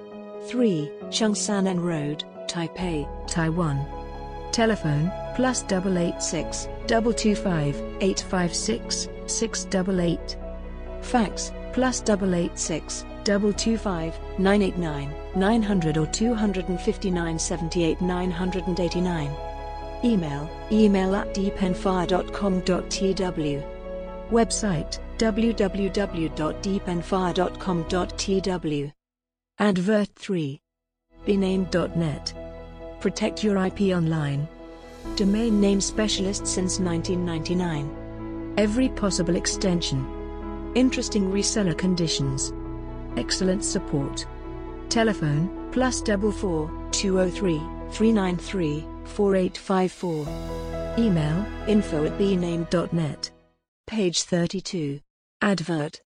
IPLA 2022, Dubai. Book your seat today. January the 17th to the 18th, 2022. Venue, Sheraton Dubai Creek and Towers. Website, events.ipla.org. Page 33, Conference Corner, the voices of the associations. This segment is for the IP event organizations and associations that we have media partnerships with worldwide. We are offering them the floor to keep you, our audience, up to date with future events and IP conference trends throughout the year, so you never miss any of these important events and seminars internationally. Dr. Christoph Argenstein, Chair of the Unitary Patent, Unified Patent Court Standing Committee and a member of the Enforcement Standing Committee AIPPI. Mladen Vukmir, ECTA First Vice President, ECTA Program Committee Chair, HR. Diarmuid de Fawait, AIPPI, Communication Manager. The Global IP Matrix Magazine. Official conference media partners. Would you like to become our media partner? Contact info@gipmatrix.com. Page 34. Article. The 2021 AIPPI, World Congress Online, Highlights and a Focus on the Unified Patent Court. Written by Diarmuid de Fawait, AIPPI Communication Manager, and Dr. Christoph Argenstein, Chair of the Unitary Patent, Unified Patent Court Standing Committee and a member of the Enforcement Standing Committee, AIPPI. This year, the AIPPI World Congress Online takes place from 15 to 22 October, with some side events in the preceding week. While virtual, the event replicates all the elements known to participants of previous in-person congresses, such as panel sessions, plenary sessions, Women in AIPPI and the Young AIPPI Forum. In addition to this, the online environment provides the opportunity to try out new ideas, such as a fun and fresh way to network online. Another innovation this year is the AIPPI cafes, 36 in total. These are small group discussions on a variety of hot topics such as patenting banking, fintech, blockchain and IP to alternative medicine, and data protection rules for pharmaceutical compounds. The 2021 study questions to be discussed in October are inventiveness and sufficiency of disclosure in AI inventions, registrability of trademarks against public order or morality, industrial designs and the role of prior art, reasonable awareness in compensation for infringement of IP rights. A particular highlight of the opening ceremony will be the contribution from the keynote speaker, Mr. Trevor Albury, Vice President, WW Content Protection and Analytics at Warner Media.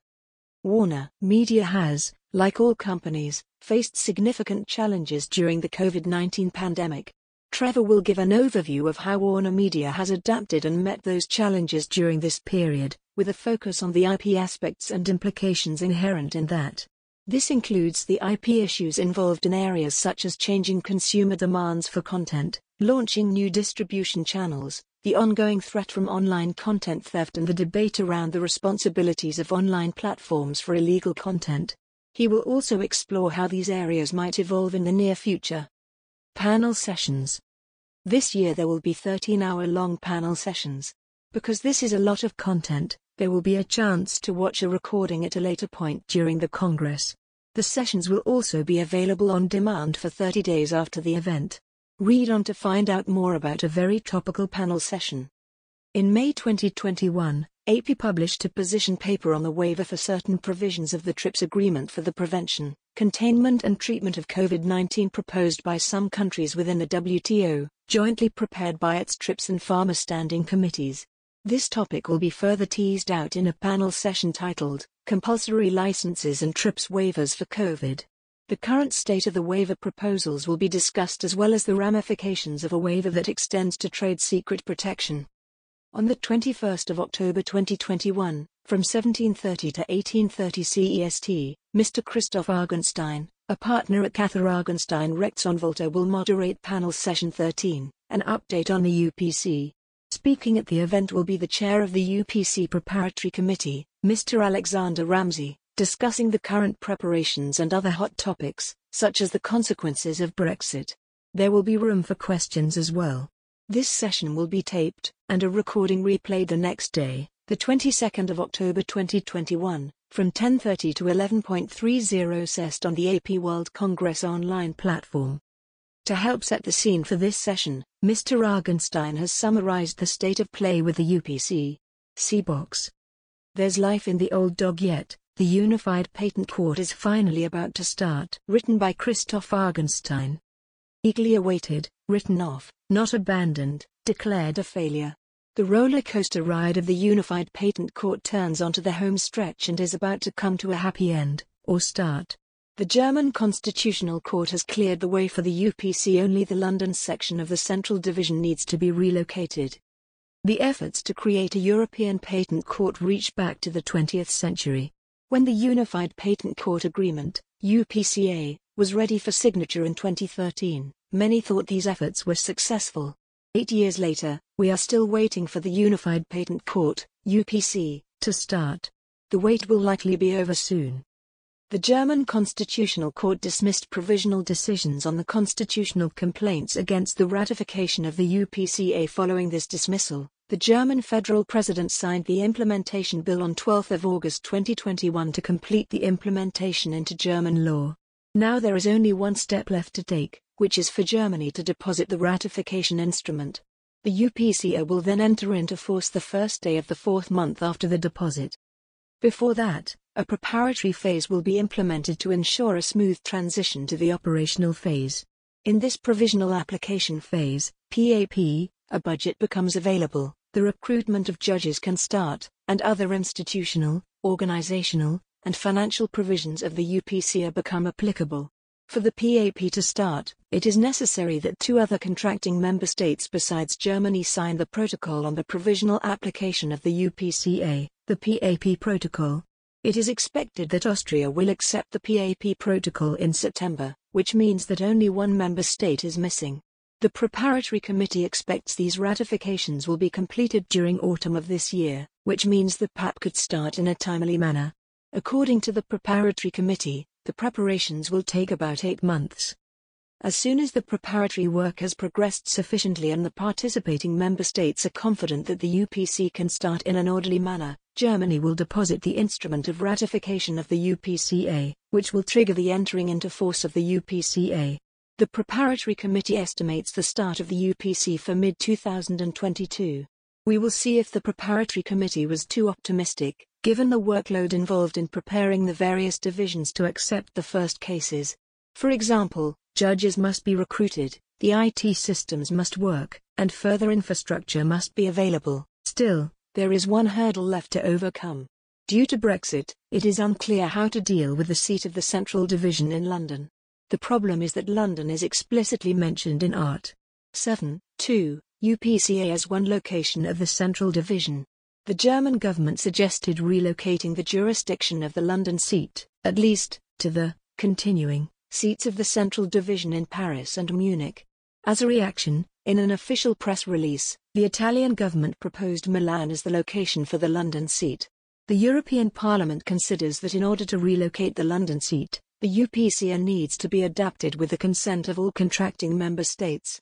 This would surely be the option creating the highest level of legal certainty, as the contracting member states would certainly have the power to amend the text of the UPCA. However, the consent on a new agreement would take several years, as the ratification process for the UPCA has already shown. The preparatory committee supports the German proposal in order not to delay the start of the UPCA. It has to be noted that the majority of all cases will be dealt with at local and regional divisions. These decisions and their enforceability would not be affected by Art. 7.2, as their legitimacy does not depend on the location of the Central Division. Thus, there is likely little room for defendants that this provision would be relevant for their case. I think the UPCA will come into force in the near future despite the remaining open question on how to deal with the London seat of the Central Division. There is a solution on the way, and the contracting member states will, in my opinion, at least start the new system despite some uncertainties. I also think that stakeholders will accept the new system, for even without the UK, the UPC will have jurisdiction for a market with more than 350 million consumers.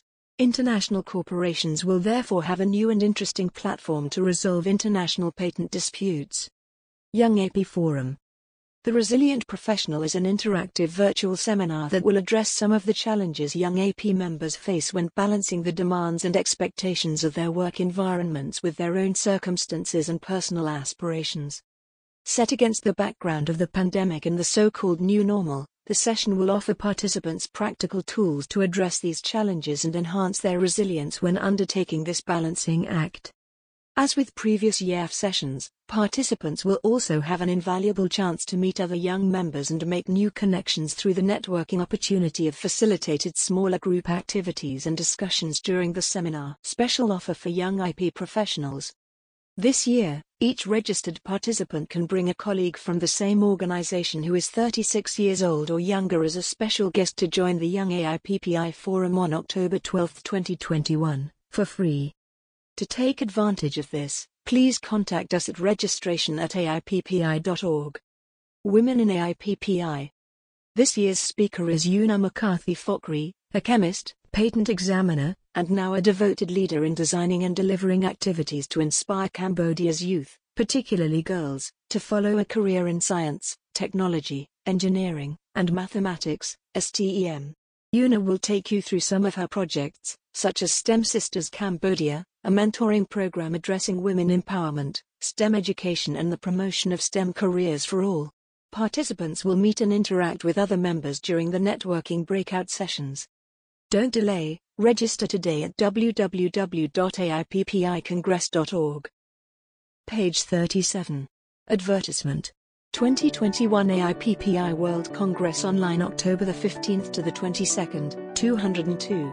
Here are just some of the highlights. 13-hour-long panel sessions, 36 different AIPPI cafes, a place to discuss hot topics in IP with your peers, hear speakers from the world's leading IP bodies, special sessions like the Young AIPPI Forum, and much more.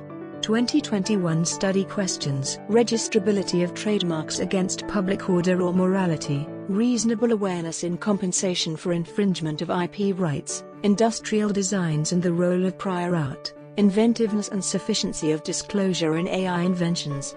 About AIPPI. The International Association for the Protection of Intellectual Property, known as AIPPI, Association Internationale pour la Protection de la Propriété Intellectuelle, is the world's leading non-profit association dedicated to the development and improvement of laws for the protection of intellectual property. It is a politically neutral, non-profit organization, based in Switzerland with over 8,000 members worldwide from 131 countries. Sponsorship opportunities are available. www.aippcongress.org. Page 38. Article. Waltzing with IP. ECTA 39th Annual Conference in Vienna goes hybrid. Written by Mladen Vukmir, ECTA First Vice President, ECTA Program Committee Chair, HR. Mladen is practicing IP law in Zagreb, Croatia, where he founded Vukmir and Associates law firm in 1991. He specializes in IP, information and telecommunications law, licensing, commercial law, litigation, and ADR. Mladen worked for the California-based law firm Fenwick & West, the Italian law firm Pavia e Ansaldo and the Unido. He also served as a consultant to the Ministry of Science and Technology of the Croatian government, the World Bank, the European Commission Cards Program, and WIPO. He served at the International Chamber of Commerce, ICC, Standing Committee for Expertise. Recently, he focused primarily on strategic advising of the expanding Central European businesses, and he is an active mentor on the local startup scene. ECTA 39th Annual Conference Waltzing with IP is coming up soon on 22nd of October 2021 in a hybrid format. This year we have ensured a very engaging program with top guests and speakers such as WIPO Director General Darentang. Non-members who register for the on-site event will get the opportunity to join ECTA free of charge for the rest of 2021, while members can participate at a reduced fee. We are happy to invite all IP colleagues to the ECTA 39th Annual Conference Waltzing with IP on 21 to 22 October, a hybrid event in the magnificent city of Vienna. While a limited group will attend the meeting in person, strictly complying with all safety measures set by the Austrian health authorities, a virtual conferencing platform will be provided to allow other ECTA friends to participate remotely. As we keenly missed holding our conference last year, we have worked even harder to build a captivating conference program to ensure intensive networking and learning opportunities on the latest IP developments. Let me give you a peek. On Wednesday the 13th of October, we will start by offering 2 workshops exclusively online as part of the conference package to let our attendees learn more about the next enforcement challenges, useful IT tools and the latest developments in the trademark office's practice. We have composed a distinguished panel of speakers from different countries and backgrounds who will give you a wide overview and deepen your knowledge in such relevant IP aspects. Thursday, the 21st of October, will be fully dedicated to ECTA Supervisory Board and committee meetings. While Supervisory Board will discuss ECTA strategic aspects, committee meetings will be an invaluable chance to network with peers, work on committee projects, and exchange the latest case law, legislative, and policy developments. Besides, this evening, we will enjoy the first taste of local cuisine at the reception in our hotel, the Hilton. Friday, the 22nd of October, will be an immersive educational and networking day where recent developments and ambitious plans for the future of IP rights will be unveiled by the most distinguished guests and speakers, such as WIPO Director General Darentang. After a welcome by our ECTA President Annette Rasmussen, members of the local organizing committee and myself, we will look closely at the latest IP news and trends, focusing on the IP action plan for the European Commission and news from WIPO and UIPO. We will then proceed with a session dedicated to brand ethics, goodwill and reputation and another one on the conflict of interest. After a lunch break, we will be ready for a lively roundtable on how to acquire clients and network online and a session on wine, marketing, and GIs, discussing the important role GIs play in communicating with consumers. Then, as usual, our ECTA President and Professional Affairs Committee Chair will announce the ECTA Award 2021 competition winners, both in the professional and student category. Last but not least, a familiar closing to the ECTA annual conference, an overview of most recent EU case law developments. After heated discussions, it's time for the gala dinner at the Museum of Applied Arts, MAK, surrounded by music and the warmth of the ECTA family and friends. Hurry up and register today. The remaining on-site places are assigned on a first-come first-served basis. Secure your place fast by registering via the annual conference section of the ECTA website or by sending an email to ecta@ecta.org. If you sign up as a non-member to attend the event in person, you will also get the opportunity to join ECTA free of charge for the rest of 2021. If you are a member, you can attend at a reduced fee. We hope to see many friends either on-site in the stunning city of Vienna or online. The health and safety of our conference participants is ECTA's primary concern, therefore, our attendees will be required to strictly comply with all Austrian COVID-19 regulations, Austrian state, federal government or city of Vienna, at the time of registration and at the time of traveling and participating in the event.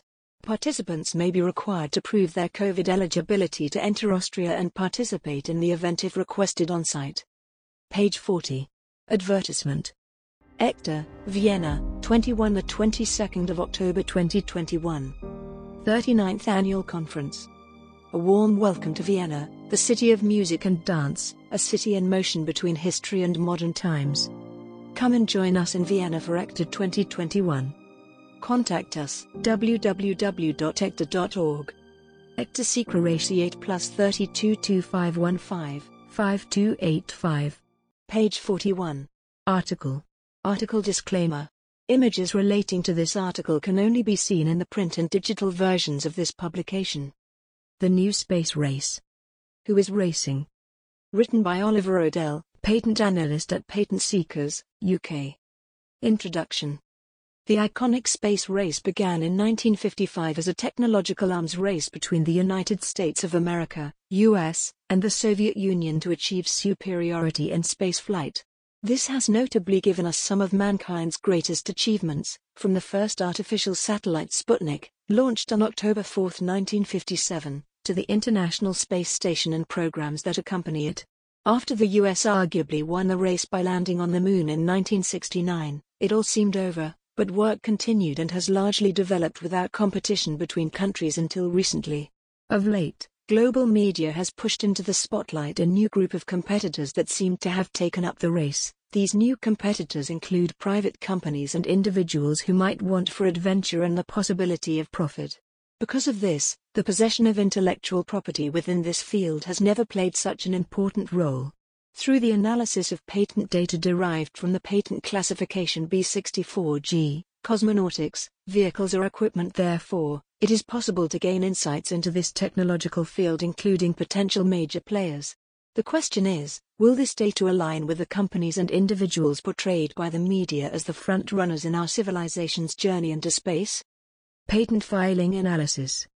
The race for space has created a positive feedback loop within our technological advancement. This has been seen in recent years with the inventions of everyday ideas from memory foam, originally invented by NASA-funded researchers, to cushion pilots during flights, to products that have become invaluable to our current society, such as the cameras that are now used in phones. Figure 1 appears to show that this loop has been increasing in a steady correlation. Still, within this steady growth, it is possible to see several significant advances in patent filings. Most notably, these appear to be between the years of 2009 to 2010, 2015 to 2016 and 2017 to 2018.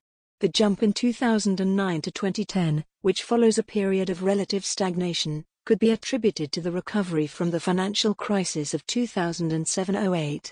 2016 comprised some of the most exciting spaceflight action in recent years, featuring key media figures such as Elon Musk, founder of SpaceX, and Jeff Bezos, joint CEO of Blue Origin, landing orbital boosters and a suborbital rocket, respectively. NASA also launched the OSIRIS-REx probe to study and retrieve a sample of the asteroid Bennu traveling near Earth. Similarly, 2018 comprised multiple space launches that went above and beyond what had been done before, including TESS, Transiting Exoplanet Survey Satellite, launched in April 2018 to discover exoplanets that may be able to support life.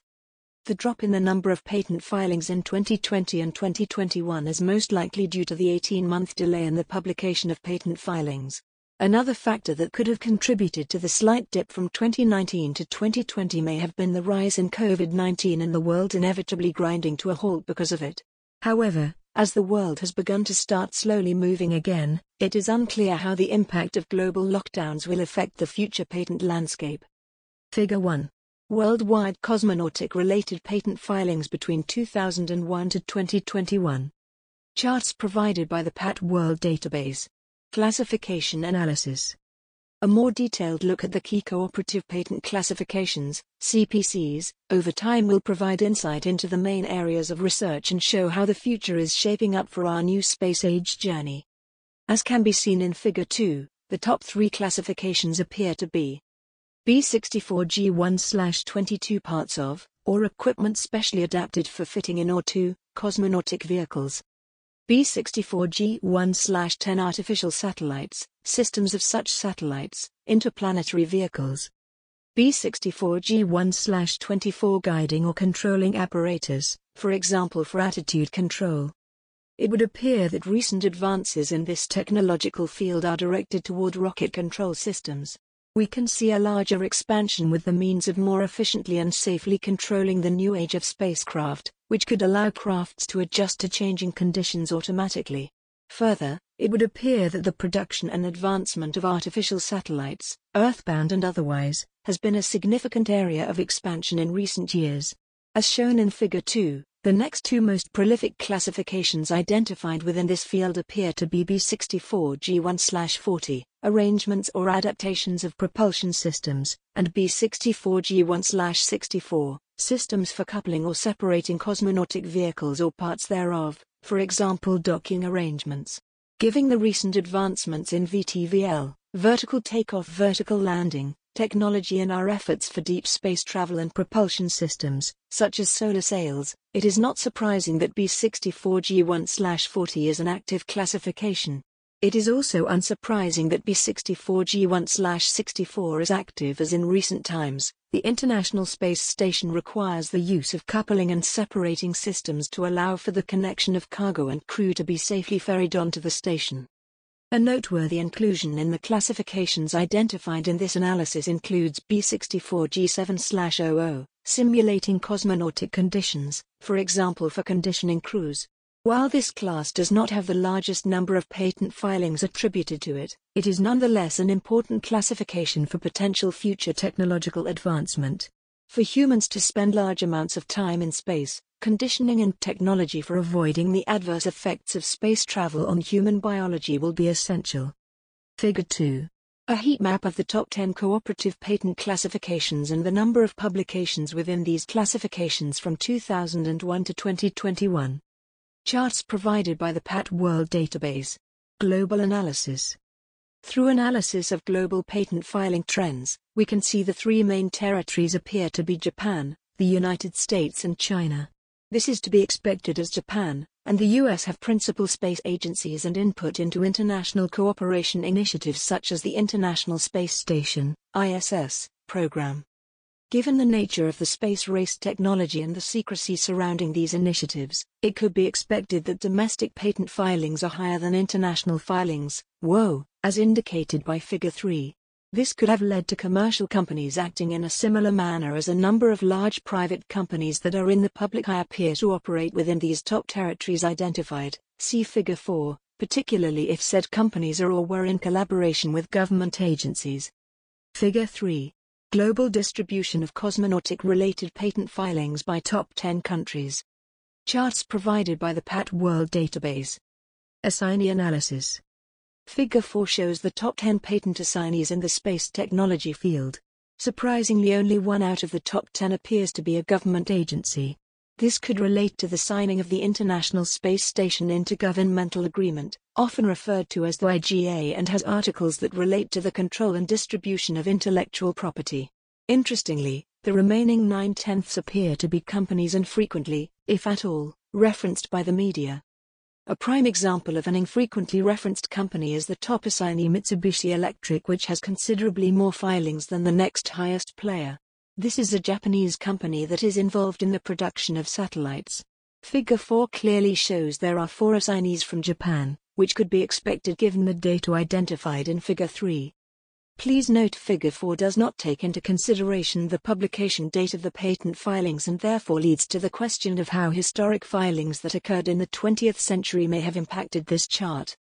Given the relatively low number of European filings, see Figure 4, it is curious to see Airbus within the top 10 assignees. Airbus is a well-known company in the field of commercial flight travel. Still, it would appear they are also involved in cosmonautic activity, with services that relate to satellites and observation, launches, human spaceflight, and exploration. Figure 4. Cosmonautic-related patent filings by the top 10 assignees. Charts provided by the PAT World Database. Conclusion. From the data in this report, we can see that the patent landscape has recently transformed from an arid desert to a thriving environment. Further, with technology that has been developed, such as VTVL and the promise of commercially viable reusable rockets, the opportunity for space exploration by humans has never seemed more promising. It should also be noted that new areas of technology are on the rise due to current research. For example, from mineral data retrieved from the OSIRIS-REx probe and the biological data observed during the year-long mission of NASA astronaut Scott Kelly, we can derive how both inorganic and organic matter fare during extended periods in space. This may have the potential to be explored in the Class B64G7/00 and other classifications, which have been comparatively less active until this point. This report has also highlighted the fact that the people involved in putting us in these new and exciting places may not be who we initially believed. Modern media portrays the new age of competitors in the space race as billionaires with dreams of colonizing far-off worlds. This could be because of the large gestures they perform. However, the data in this report tells a very different story of the untold protagonists working in the background, providing underlying systems and technology to lead innovation and aid our civilization to reach the next step into space. Advertisement. Vaknina and Partners, Russia. Trademarks. Patents. Utility models. Designs. Russia, Ukraine, Belarus, Kazakhstan, Azerbaijan, Georgia, Moldova, Armenia. Trademarks, trademark search, trademark prosecution, trademark monitoring and trademark litigation. Contact ip@vaknina.iu. www.vaknina.com. Tel +7 495 231 4840. Moscow, Russia. Page 45. Article. Patent Intelligence, Transforming Patent Information into Insight. Written by Caitlin Kavanagh, Marketing Manager, Mindsoft, UK. Caitlin joined Mindsoft in 2016. She has worked extensively with the Mindsoft support and business development teams to write and edit many articles on a range of hot IP topics, share the latest Mindsoft enhancements and product launches, and organize and attend IP conferences worldwide. Although exploiting your own patent portfolio effectively can be an excellent basis upon which to build business decisions and strategy, it is not sufficient to only know and understand your own portfolio. In this increasingly competitive and global world, understanding your competitors' patent portfolios and how they compare to your own is critical for business survival. As the rate at which new inventions are being patented is ever increasing, the continuous monitoring of new patents is vital to ensure corporate success and financial stability when attempting to access new markets, exploit existing ones and scope the profitability of emerging products. Patent search and analysis platforms, such as PatBase, are essential for users to search, review, analyze and share patent information, harness the knowledge found in patents, gain competitive intelligence and build on the ideas of others to drive innovation forward. This article focuses on patent landscape analysis, a process that helps inform policy discussions, strategic research planning and technology transfer within a business. Patent landscape reports give a snapshot of the patents in a specific subject area or covering a type of technology. Generally taking 1 to 2 weeks to complete, a landscape report can cover hundreds or thousands of patent families. The reports can be used to visualize and discover existing gaps in relevant areas, gain competitive intelligence by understanding the current landscape, predict where your market is heading, and spot trends in areas of interest to aid investment. They are a critical step in the research and development as well as a competitive or patent strategy for any company or institution. You can execute your landscape search more efficiently and accurately with PatBase, a high-quality, comprehensive patent search and analysis platform that uses enhanced data and enables searchers to conduct complex searches across the widest full-text collection available. Building a patent landscape report. When starting a patent landscape search, it's important to define in advance what you want to achieve and what your end goals are. You may want to address some or all of these questions while conducting your search. Is this a growing area of interest? What are the fields of current interest? Who are the key players? Where are the key players filing their inventions? Who are the main opinion leaders in this field? What is the legal status of the families in this area? Starting with high-quality data is crucial to the accuracy and precision of any patent search and analysis. If the underlying data used is unreliable, then no final conclusion using that data can be trusted. The data quality in PatBase is maintained by a close working relationship with the top patent offices around the world, making thousands of error corrections to the data we receive and combining it with additional information to add quality to the end file. Recently, Microsoft and AWS have doubled the number of Chinese assignee names translated in PatBase using a controlled, high-quality human translation, now at 40,000. Just one example of the work we put in to continuously improve our backlog of patent data. Take your time to devise your initial search strategy with a combination of keywords, classification codes, assignees and inventors, and focus on your subject with several limitation steps. In PatBase, search results can be narrowed down by optimizing results and refining by geographical area, publication date, technology area and assignee. This process allows the searcher to compile a solid strategy and progress to the next stage of the landscape search. PatBase also offers features to broaden the scope of the search, such as semantic searching and PatBase Thesaurus, for specialized technology terms and multilingual translation. PatBase offers a range of features to enhance the efficiency and effectiveness of your evaluation of patents within your landscape search. This means patent data can then be further visualized with detailed and transparent graphs for competitive intelligence and to better understand the industry landscape. Visualize your landscape search by generating statistical graphs in PatBase Analytics v3. View the data from several angles: jurisdiction, year, assignee, inventor, etc., and at multiple levels: families, priorities, applications, grants, etc., to reveal answers to the key questions defined at the beginning of your landscape report and easily draw valuable conclusions, ensuring you stay focused on your goal. Who benefits from patent analysis? Patent landscape analyses can be used to provide insight to different stakeholder groups across an organization, including patent specialists and non-patent professionals, such as management, research and development and IP legal departments. A bird's-eye view of market trends and key competitors as well as identification of potential business partners may be appropriate for management teams. Many patent analysis tools provide users with the ability to create visually appealing reports, think bubble charts and 3D graphs that communicate the results clearly for decision makers in a boardroom environment. Research and development departments benefit from an in-depth analysis of technological developments in their field of expertise and identification of opportunities for new product development in low-risk areas, which should avoid wasted R&D time and costs. Often, innovation-driven companies will provide their own researchers and engineers with access to patent search and analysis tools to allow them to explore the landscape themselves.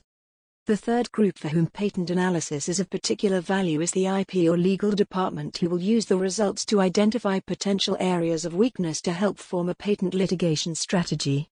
The inclusion of up-to-date legal status data as part of the analysis makes it extremely valuable.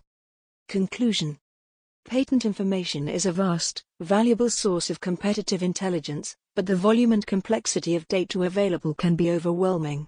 Patent analysis and landscaping is a means of interpreting patent data, revealing trends and patterns and making it communicable to a broader audience of stakeholders who can draw actionable intelligence from it. Using the increasingly sophisticated tools available to retrieve, analyze and monitor patent information, knowledge and insights can be extracted that help shape commercial strategies. Page 47. Article: Diagnostic Method Patent Eligibility Puzzle. Written by Mr. D.P.S. Palmer, Former technical member, Patents, erstwhile Intellectual Property Appellate Board, Special Counsel, at Lex Orbis, India.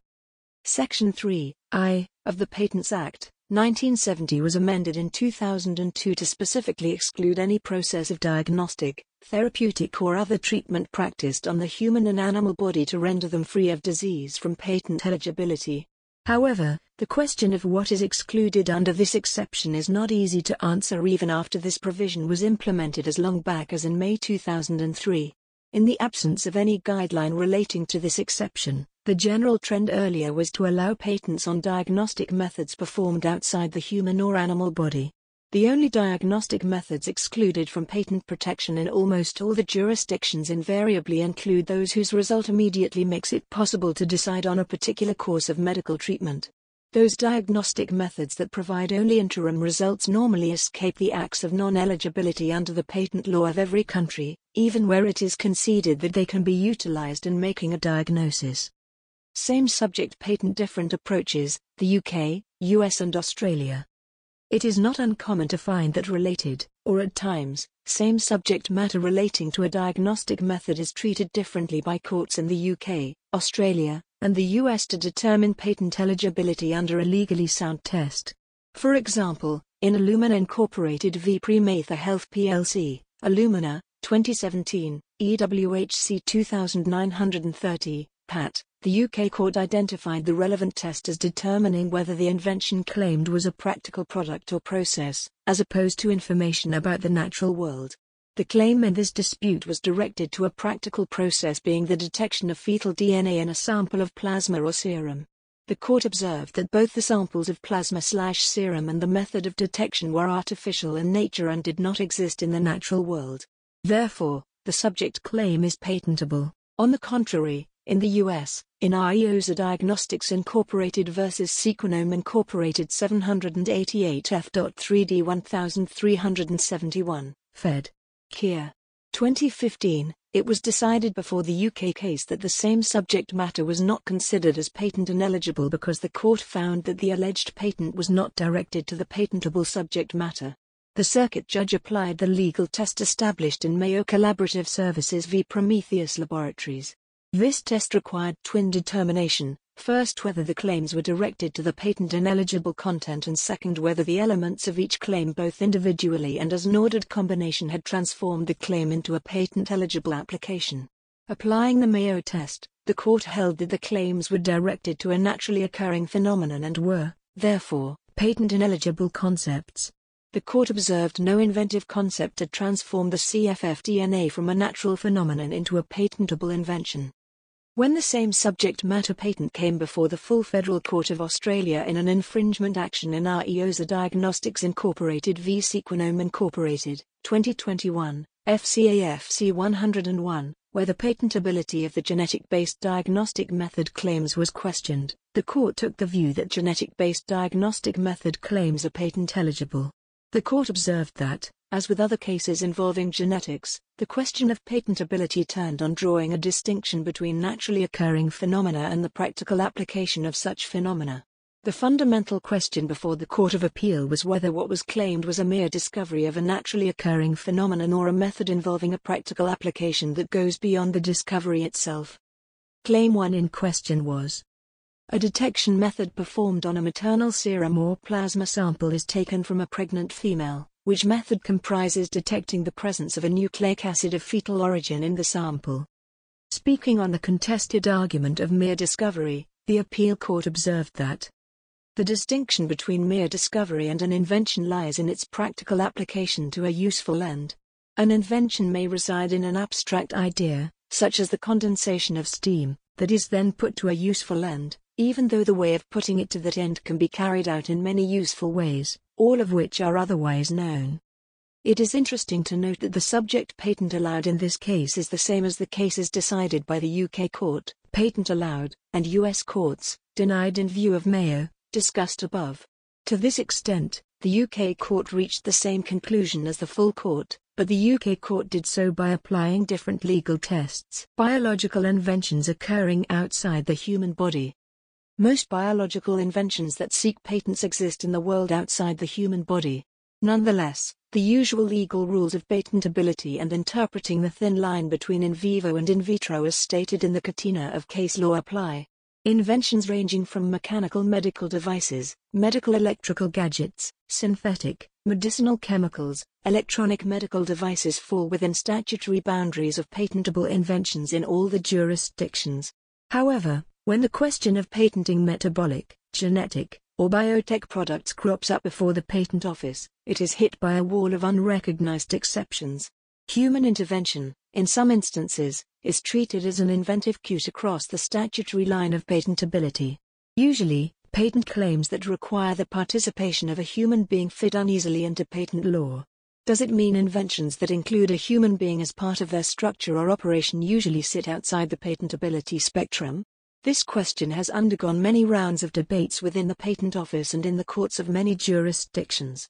It is also reflected in the statutes and guidelines of many patent jurisdictions. In Diamond v. Chakrabarti, for example, the U.S. Supreme Court has extended the potentially patentable subject almost to the limits of the human imagination. However, biological/genetic-related diagnostic method patent eligibility is always shrouded with a mystery in most jurisdictions, including India. Diagnostic methods. So far as the patentability of diagnostic methods is concerned, they fall under a general exclusion from patentability in all jurisdictions if such diagnostic methods are practiced on the human or animal body. Although patent law after the TRIPS agreement prides itself on being technology neutral, the uncertainties facing patent eligibilities of certain biological inventions leaves many questions on the so-called technology neutrality unanswered when these inventions are kept outside the patent cover in many member states. For example, the discovery of a naturally occurring correlation between a biomarker and a disease, if put into practical use, can be helpful as a method for diagnosing the disease. Still, patent eligibility of such use suffers from the legal stigma of natural phenomena that take it outside the spectrum of patent eligibility in many jurisdictions. Position of diagnostic method in Europe and US. EPO, being quite progressive to match with new vistas of diagnostic inventions, issued guidelines for examination G2, 3.1 to allow patentability of such practical use in a method of diagnosis. In the US, on the other hand, such diagnostic inventions were denied patent protection on the grounds that they are natural phenomena under Section 102 of the US 35 Code. US Patent Office USPTO considers that the discovery of a natural phenomenon is not patent eligible. In Europe, the patent eligibility of biological inventions is guided by EPO directives and rules, which state that an element isolated from the human body or otherwise produced by means of a technical process, which is susceptible of industrial application, including the sequence or partial sequence of a gene, may constitute a patentable invention, even if the structure of that element is identical to that of a natural element. Such an element is not a priori excluded from patentability since it is, for example, the result of technical processes used to identify, purify and classify it. In addition, to produce it outside the human body, techniques which human beings alone are capable of putting into practice and which nature is incapable of accomplishing itself. The main issue with diagnostic methods before the EPO examiner is a general exclusion under Article 53 CEPC, which excludes the patentability of diagnostic methods practiced on the human or animal body. 53. C. Methods for treatment of the human or animal body by surgery or therapy and diagnostic methods practiced on the human or animal body. This provision shall not apply to products, in particular substances or compositions, for use in any of these methods. In practice, a claim to a method of diagnosis is not patentable in Europe if the method is carried out on the human or animal body, and it includes, explicitly or implicitly, all the steps of collecting data, comparing the data with standard values, finding a deviation from normal, a symptom, and attributing that deviation/symptom to a clinical picture, i.e. making a diagnosis. Decision G1/04. A method that avoids any of these requirements is not considered a diagnostic method practiced on the human or animal body. So that method is patent eligible at the EPO. If the technical steps of the claimed diagnostic method can be carried out separately from the body, then the method can be patent eligible at the EPO. For example, a diagnostic method that is carried out on an in vitro tissue sample is not carried out on the human or animal body, which means it can be patented. Decision T666/05. Similarly, a method that merely provides information or intermediate results without actually leading to a diagnosis of what is wrong with the patient is not a method that attributes the information to a clinical picture and so can be claimed at the EPO. Examples of such methods that do not reach a final diagnosis include a method of determining ear temperature, Decision T1555/06, and a method of imaging an artery in a patient by MRI, Decision T663/02. Both USPTO and the European Patent Office, EPO, consider that the discovery of a natural phenomenon is not patent eligible. However, unlike the USPTO, the EPO takes the view that a patentable invention can derive from practical use of that discovery. EPO guidelines for examination G2, 3.1, such as its use in a method of diagnosis. For example, the discovery of a naturally occurring correlation between a biomarker and a disease can be put to practical use in the form of a method for diagnosing the disease. A claim directed to a method of diagnosing the disease involving detecting the presence or amount of that biomarker may therefore be patentable at the EPO, even if the underlying naturally occurring correlation is not patentable. Position in India. There is a verbatim similarity between the exclusion under Section 3I of the Indian Patent Act, 1970 and Article 53C and EPO so far as methods for the treatment or diagnostic method practiced on humans or animals is concerned for the purpose of patentability exception. 3.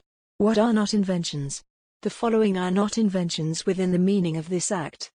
I. Any process for the medicinal, surgical, curative, prophylactic diagnostic, therapeutic or other treatment of human beings or any process for a similar treatment of animals to render them free of disease or to increase their economic value or that of their products. Interestingly, a claim for a method of diagnosing the disease involving detecting the presence or amount of certain biomarkers is patentable at the EPO with RIDA that the underlying naturally occurring correlation may not be patentable. Though the statutory position in Indian law is inclined towards EPO position under Article 53C, however, Indian practice appears to be more tilted towards the US practice of blanket ban on patents on diagnostic methods. The main stress with diagnostic method exclusions at the EPO is a general exclusion from patentability of diagnostic methods practiced on the human or animal body, Article 53C EPC, like the Indian stand.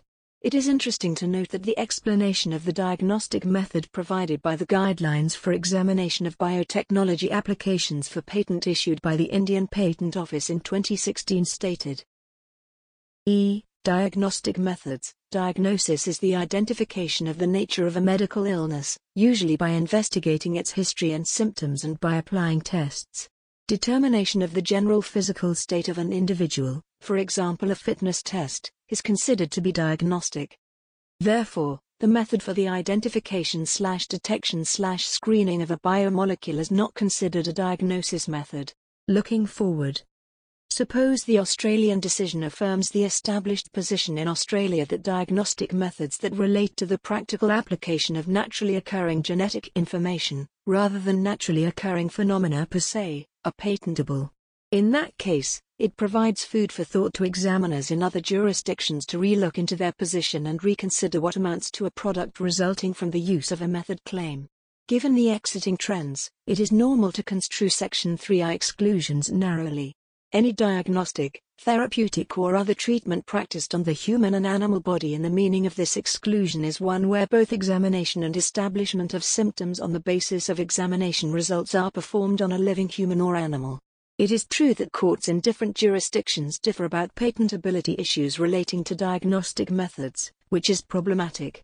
In some instances, it is also expected where it is reasonable to hold differing opinions. The decision of the Australian Appeal Court and the related cases abroad highlights the varying approaches taken by different countries in relation to the patentability of diagnostic methods relating to the use of genetic material. However, one thing is common in all the cases decided by the courts that patent offices around the world favor granting patents on such diagnostic methods rather than giving a blanket rejection. We may perhaps agree with Circuit Judge Lin when he observed in the Ariosa case, U.S., that no reason, in policy or statute, why this breakthrough invention should be deemed patent ineligible. We can expect the Indian Patent Office to follow a practical use approach rather than a subject matter approach in this nascent but most progressive and growing field of the health industry. A word of caution for those dealing with such cases before patent offices around the world that there is a need to reconsider and weigh the reasons you put forward on the diagnostic method cases in view of the recent decisions of the courts in the UK and Australia in related patents. It is worthwhile to seek expert advice to solve the diagnostic method patentability puzzle. Page 51. Advert. LexOrbis Intellectual Property Attorneys. Your most trusted IP partner. New Delhi, Mumbai, Bengaluru. www.lexorbis.com. Mail at lexorbis.com. Tel +91 11 237 165 65. Follow us on Instagram, Facebook and Twitter. Page 52. Article. Strategy Evolution in Times of Change. Dr. Gaurav Sahal, Global Head of Patent Prosecution at Sun Pharma. With many of our members busy evolving their strategies, we asked Dr. Gaurav Sahal, General Manager, IP Cell at Sun Pharma, to share how the last few months has changed and shaped their long-term strategy, and his advice for IP leaders currently redesigning their 2021 roadmap. We're also pleased to share Gaurav's story of driving and fostering diversity within his business. Thank you, Gaurav. Question. During an average year, when would you share your IP strategy for the following year with the board? Has this been impacted as a result of CV-19? Answer. Sun Pharma, being an Indian-based multinational company, our strategy framing conversation starts in December because our financial year ends in March. That being said, the entire IP strategy and budget needs to be in place between December and February, and so does our 3 to 5 year strategy. We have a 3-year full planning strategy where our entire IP strategy needs to be aligned to these products. This tends to be in place by February, and then we submit this to management where they have a month to sign off or come back with any feedback. Luckily for us, most of our plans were in place before we went into lockdown, although we did have a month delay in getting things finalized. Question. Has COVID-19 affected product launches? Answer. Not really. While there may have been slight delays initially due to the supply chain interruptions, those were managed by our project management team who have buffers in place to deal with such situations. In some cases there were initial challenges as the regulatory agencies, FDA offices, patent office not being open, or people were not available for a timely response, but overall, I would say that we haven't really been impacted and we have always met deadlines. Question. What has been the internal impact within the business? Answer. While I see in many of other sectors how the pandemic has impacted businesses, the pharma industry hasn't really been hit as hard, and that's because we are seen as an essential service and the role of our industry has become ever present. As far as Sun Pharma is concerned, we have been recruiting more personnel and in our IP team, as we have recently gone through a restructure, and I would say our team is very much stable now. Has there been a shift on outsourcing investment? Absolutely not. If I have a look at my budget, it remains on the same lines, but there is always a need to stay within budget and do more with what we have available. We don't see a huge impact on our outsourced requirements. Questions? What are you investing in now that wasn't planned at the beginning of the year? Answer. Sun Pharma's IP team are always looking for tools that can add value. On the competition tracking side, we are currently evaluating what we have in place. We are also looking for a tool that can give us more information on SPC-related information. If I want to search for a specific molecule for an SPC that is expiring, for example in 2027, how do I do that? I haven't come across a database that can do that as of now. If I had something like this in place, it would help me with my portfolio planning. If I want to plan what I do with my portfolio in the next 3 to 5 years, I have to first identify the patent and then go on each patent office website and look at their SPC database to reach my conclusion. This is very costly in terms of my time. Question. What is your message on people and equality? Answer. Sun Pharma is very much a company that offers equal opportunities across the globe irrespective of caste, religion or color. We have 32,000 people globally working at Sun Pharma that come from different backgrounds, and we have a rich history of acquisitions, so when you take on assets you have to be open to embracing new cultures and ways of working. Question. A lot of our members have shared positive lockdown stories of agile decision-making. Has this been the case at Sun Pharma? What does the structure and decision-making process look like? Answer. I head the filing, prosecution and NCEs and biologics FTO activities at Sun Pharma. Then there is another group that looks after ANDA litigations and FTO for formulations. Both groups work independently and collaboratively and both report to the global head of IP. There is also another group that looks after the portfolio planning of the business. All groups work closely when it comes to portfolio planning and strategy, but given that I work in prosecution, I would not want to get involved with litigation because of the protective order and other issues in litigation. In terms of decision-making in prosecution, it is fairly simple. I would take my decisions and supporting recommendations to the global head of IP. But if the matter is huge, decisions are taken a level up with our management team. I am responsible for our database management for all groups. Questions? What has been your biggest learning personally over the past few months? Answer. I would say two things. I see a lot of improvement in my team in terms of problem solving. There were initial challenges, certainly within the first 2 months, and you have to continue to perform, especially given that in March and April we had our annual reviews in the calendar. We also found that with the use of technology, whilst working remotely, the level of activity within the team didn't drop. Questions? What would be your one piece of advice for our IP leaders looking to implement positive long-term change as a result of COVID? Answer. Consolidating your IP services. This will not only save you time and money, but will also improve your productivity. Patent prosecution in India, challenges and opportunities. 26th of November 2021, virtual boardroom in association with the Global IP Matrix magazine. To register, go to www.insightip.co.uk. Insight IP, Simplified Complexity. Page 53. Advertisement. Insight IP and the Global IP Matrix magazine in collaboration bring you Patent Prosecution in India, Challenges and Opportunities, Virtual Boardroom Event. 26th November 2021, 2 p.m. GMT, 7:30 p.m. IST, 9 a.m. EST. Speaker. Dr. Gaurav Sahal, Global Head of Patent Prosecution at Sun Pharma, Indian Patent Agent. Foreign perspective on Indian patent practice, views from some of the ex-in participants who can share their experience and learnings of Indian patent prosecution and provide their feedback on how to optimize the process. Patent prosecution strategy for Indian patents. IP lifecycle management, untapped potential of divisional application and patent of addition in India. Timelines and administrative requirements, how is India different from other jurisdictions? Update on the recent recommendations of the Parliamentary Board of India on the Indian Patent Act, what changes to expect going forward. To register or to speak with us about sponsorship inquiries, please go to www.insightip.co.uk. For further information, please contact email lucy.james@insightip.co.uk. Call +44 0207 846 0283. Page 54. Advertisement. We have now started the candidate research process for the Women's IP World Annual 2022. The Women's IP World Annual is the industry's #1 intellectual property law publication that celebrates the work and achievements of professional women working in IP law, and innovation globally.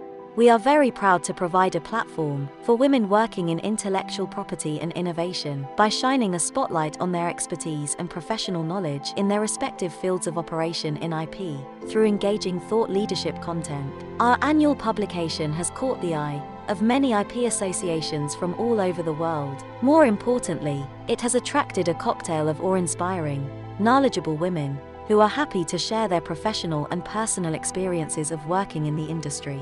Our unbiased approach welcomes large to boutique law firms and female industry professionals at all levels to join our network of remarkable women from all over the world. The famous American journalist and women's rights advocate, Miss Sarah Margaret Fuller Ocelai, once said, "If you have knowledge, let others shine their candles in it," and we couldn't agree more. Contact us today if you would like to nominate a candidate to join the Women's IP World Annual 2022, or if you would like to personally share your knowledge, inspire and be inspired. You can contact us on +44 0203 813 0457 or email us at info@womensipworld.com. For more information and to check out the latest issue of the Women's IP World Annual, please go to www.womensipworld.com. The Women's IP World Annual, the industry's leading publication that celebrates the work and achievements of women working in IP law, and innovation globally. The Women's IP World Annual 2022 is sponsored by Patent Seekers in the United Kingdom and LexOrbis in India. Page 55. Inside back cover advertisement. Patent Seekers, the global patent searchers. Specialist global search services for patent attorneys, universities, technology companies, and SMEs. Services: patentability/novelty search, infringement/FTO/clearance, invalidity/patent busting, state-of-the-art, patent mapping/landscapes, patent monitoring, patent status, competitor analysis. Telephone number +44 016 338 16601. Email mail@patentseekers.com. Website www.patentseekers.com. Page 56. The final page, outside back cover advertisement. Interrogate, visualize and understand the technology landscape, whether it's spotting new competition entering a field, potential infringement, licensing opportunities or finding untapped white space for your R&D. Visualize the landscape in seconds with a super-fast and limitless analytics platform. Discover a range of clear and totally customizable graphs, perfect for sharing in a boardroom environment. Drill down into data for even better insights and effectively search across pinpointed data. Create comprehensive reports with a click. With the best quality and most comprehensive data for reliable analysis and forecast of future trends. Visit www.mindsoft.com for more information. Mindsoft, Global Patent Solutions. Patebase Analytics v3. Thank you for taking the time out to listen to the Global IP Matrix Magazine Issue 11. Please make sure to contact us if you would like to share your news stories in future editions of our quarterly publication. Email info@gipmatrix.com or call +44 0203 813 0457. We look forward to hearing from you. The Global IP Matrix Magazine. IP news, delivered to you by industry thought leaders.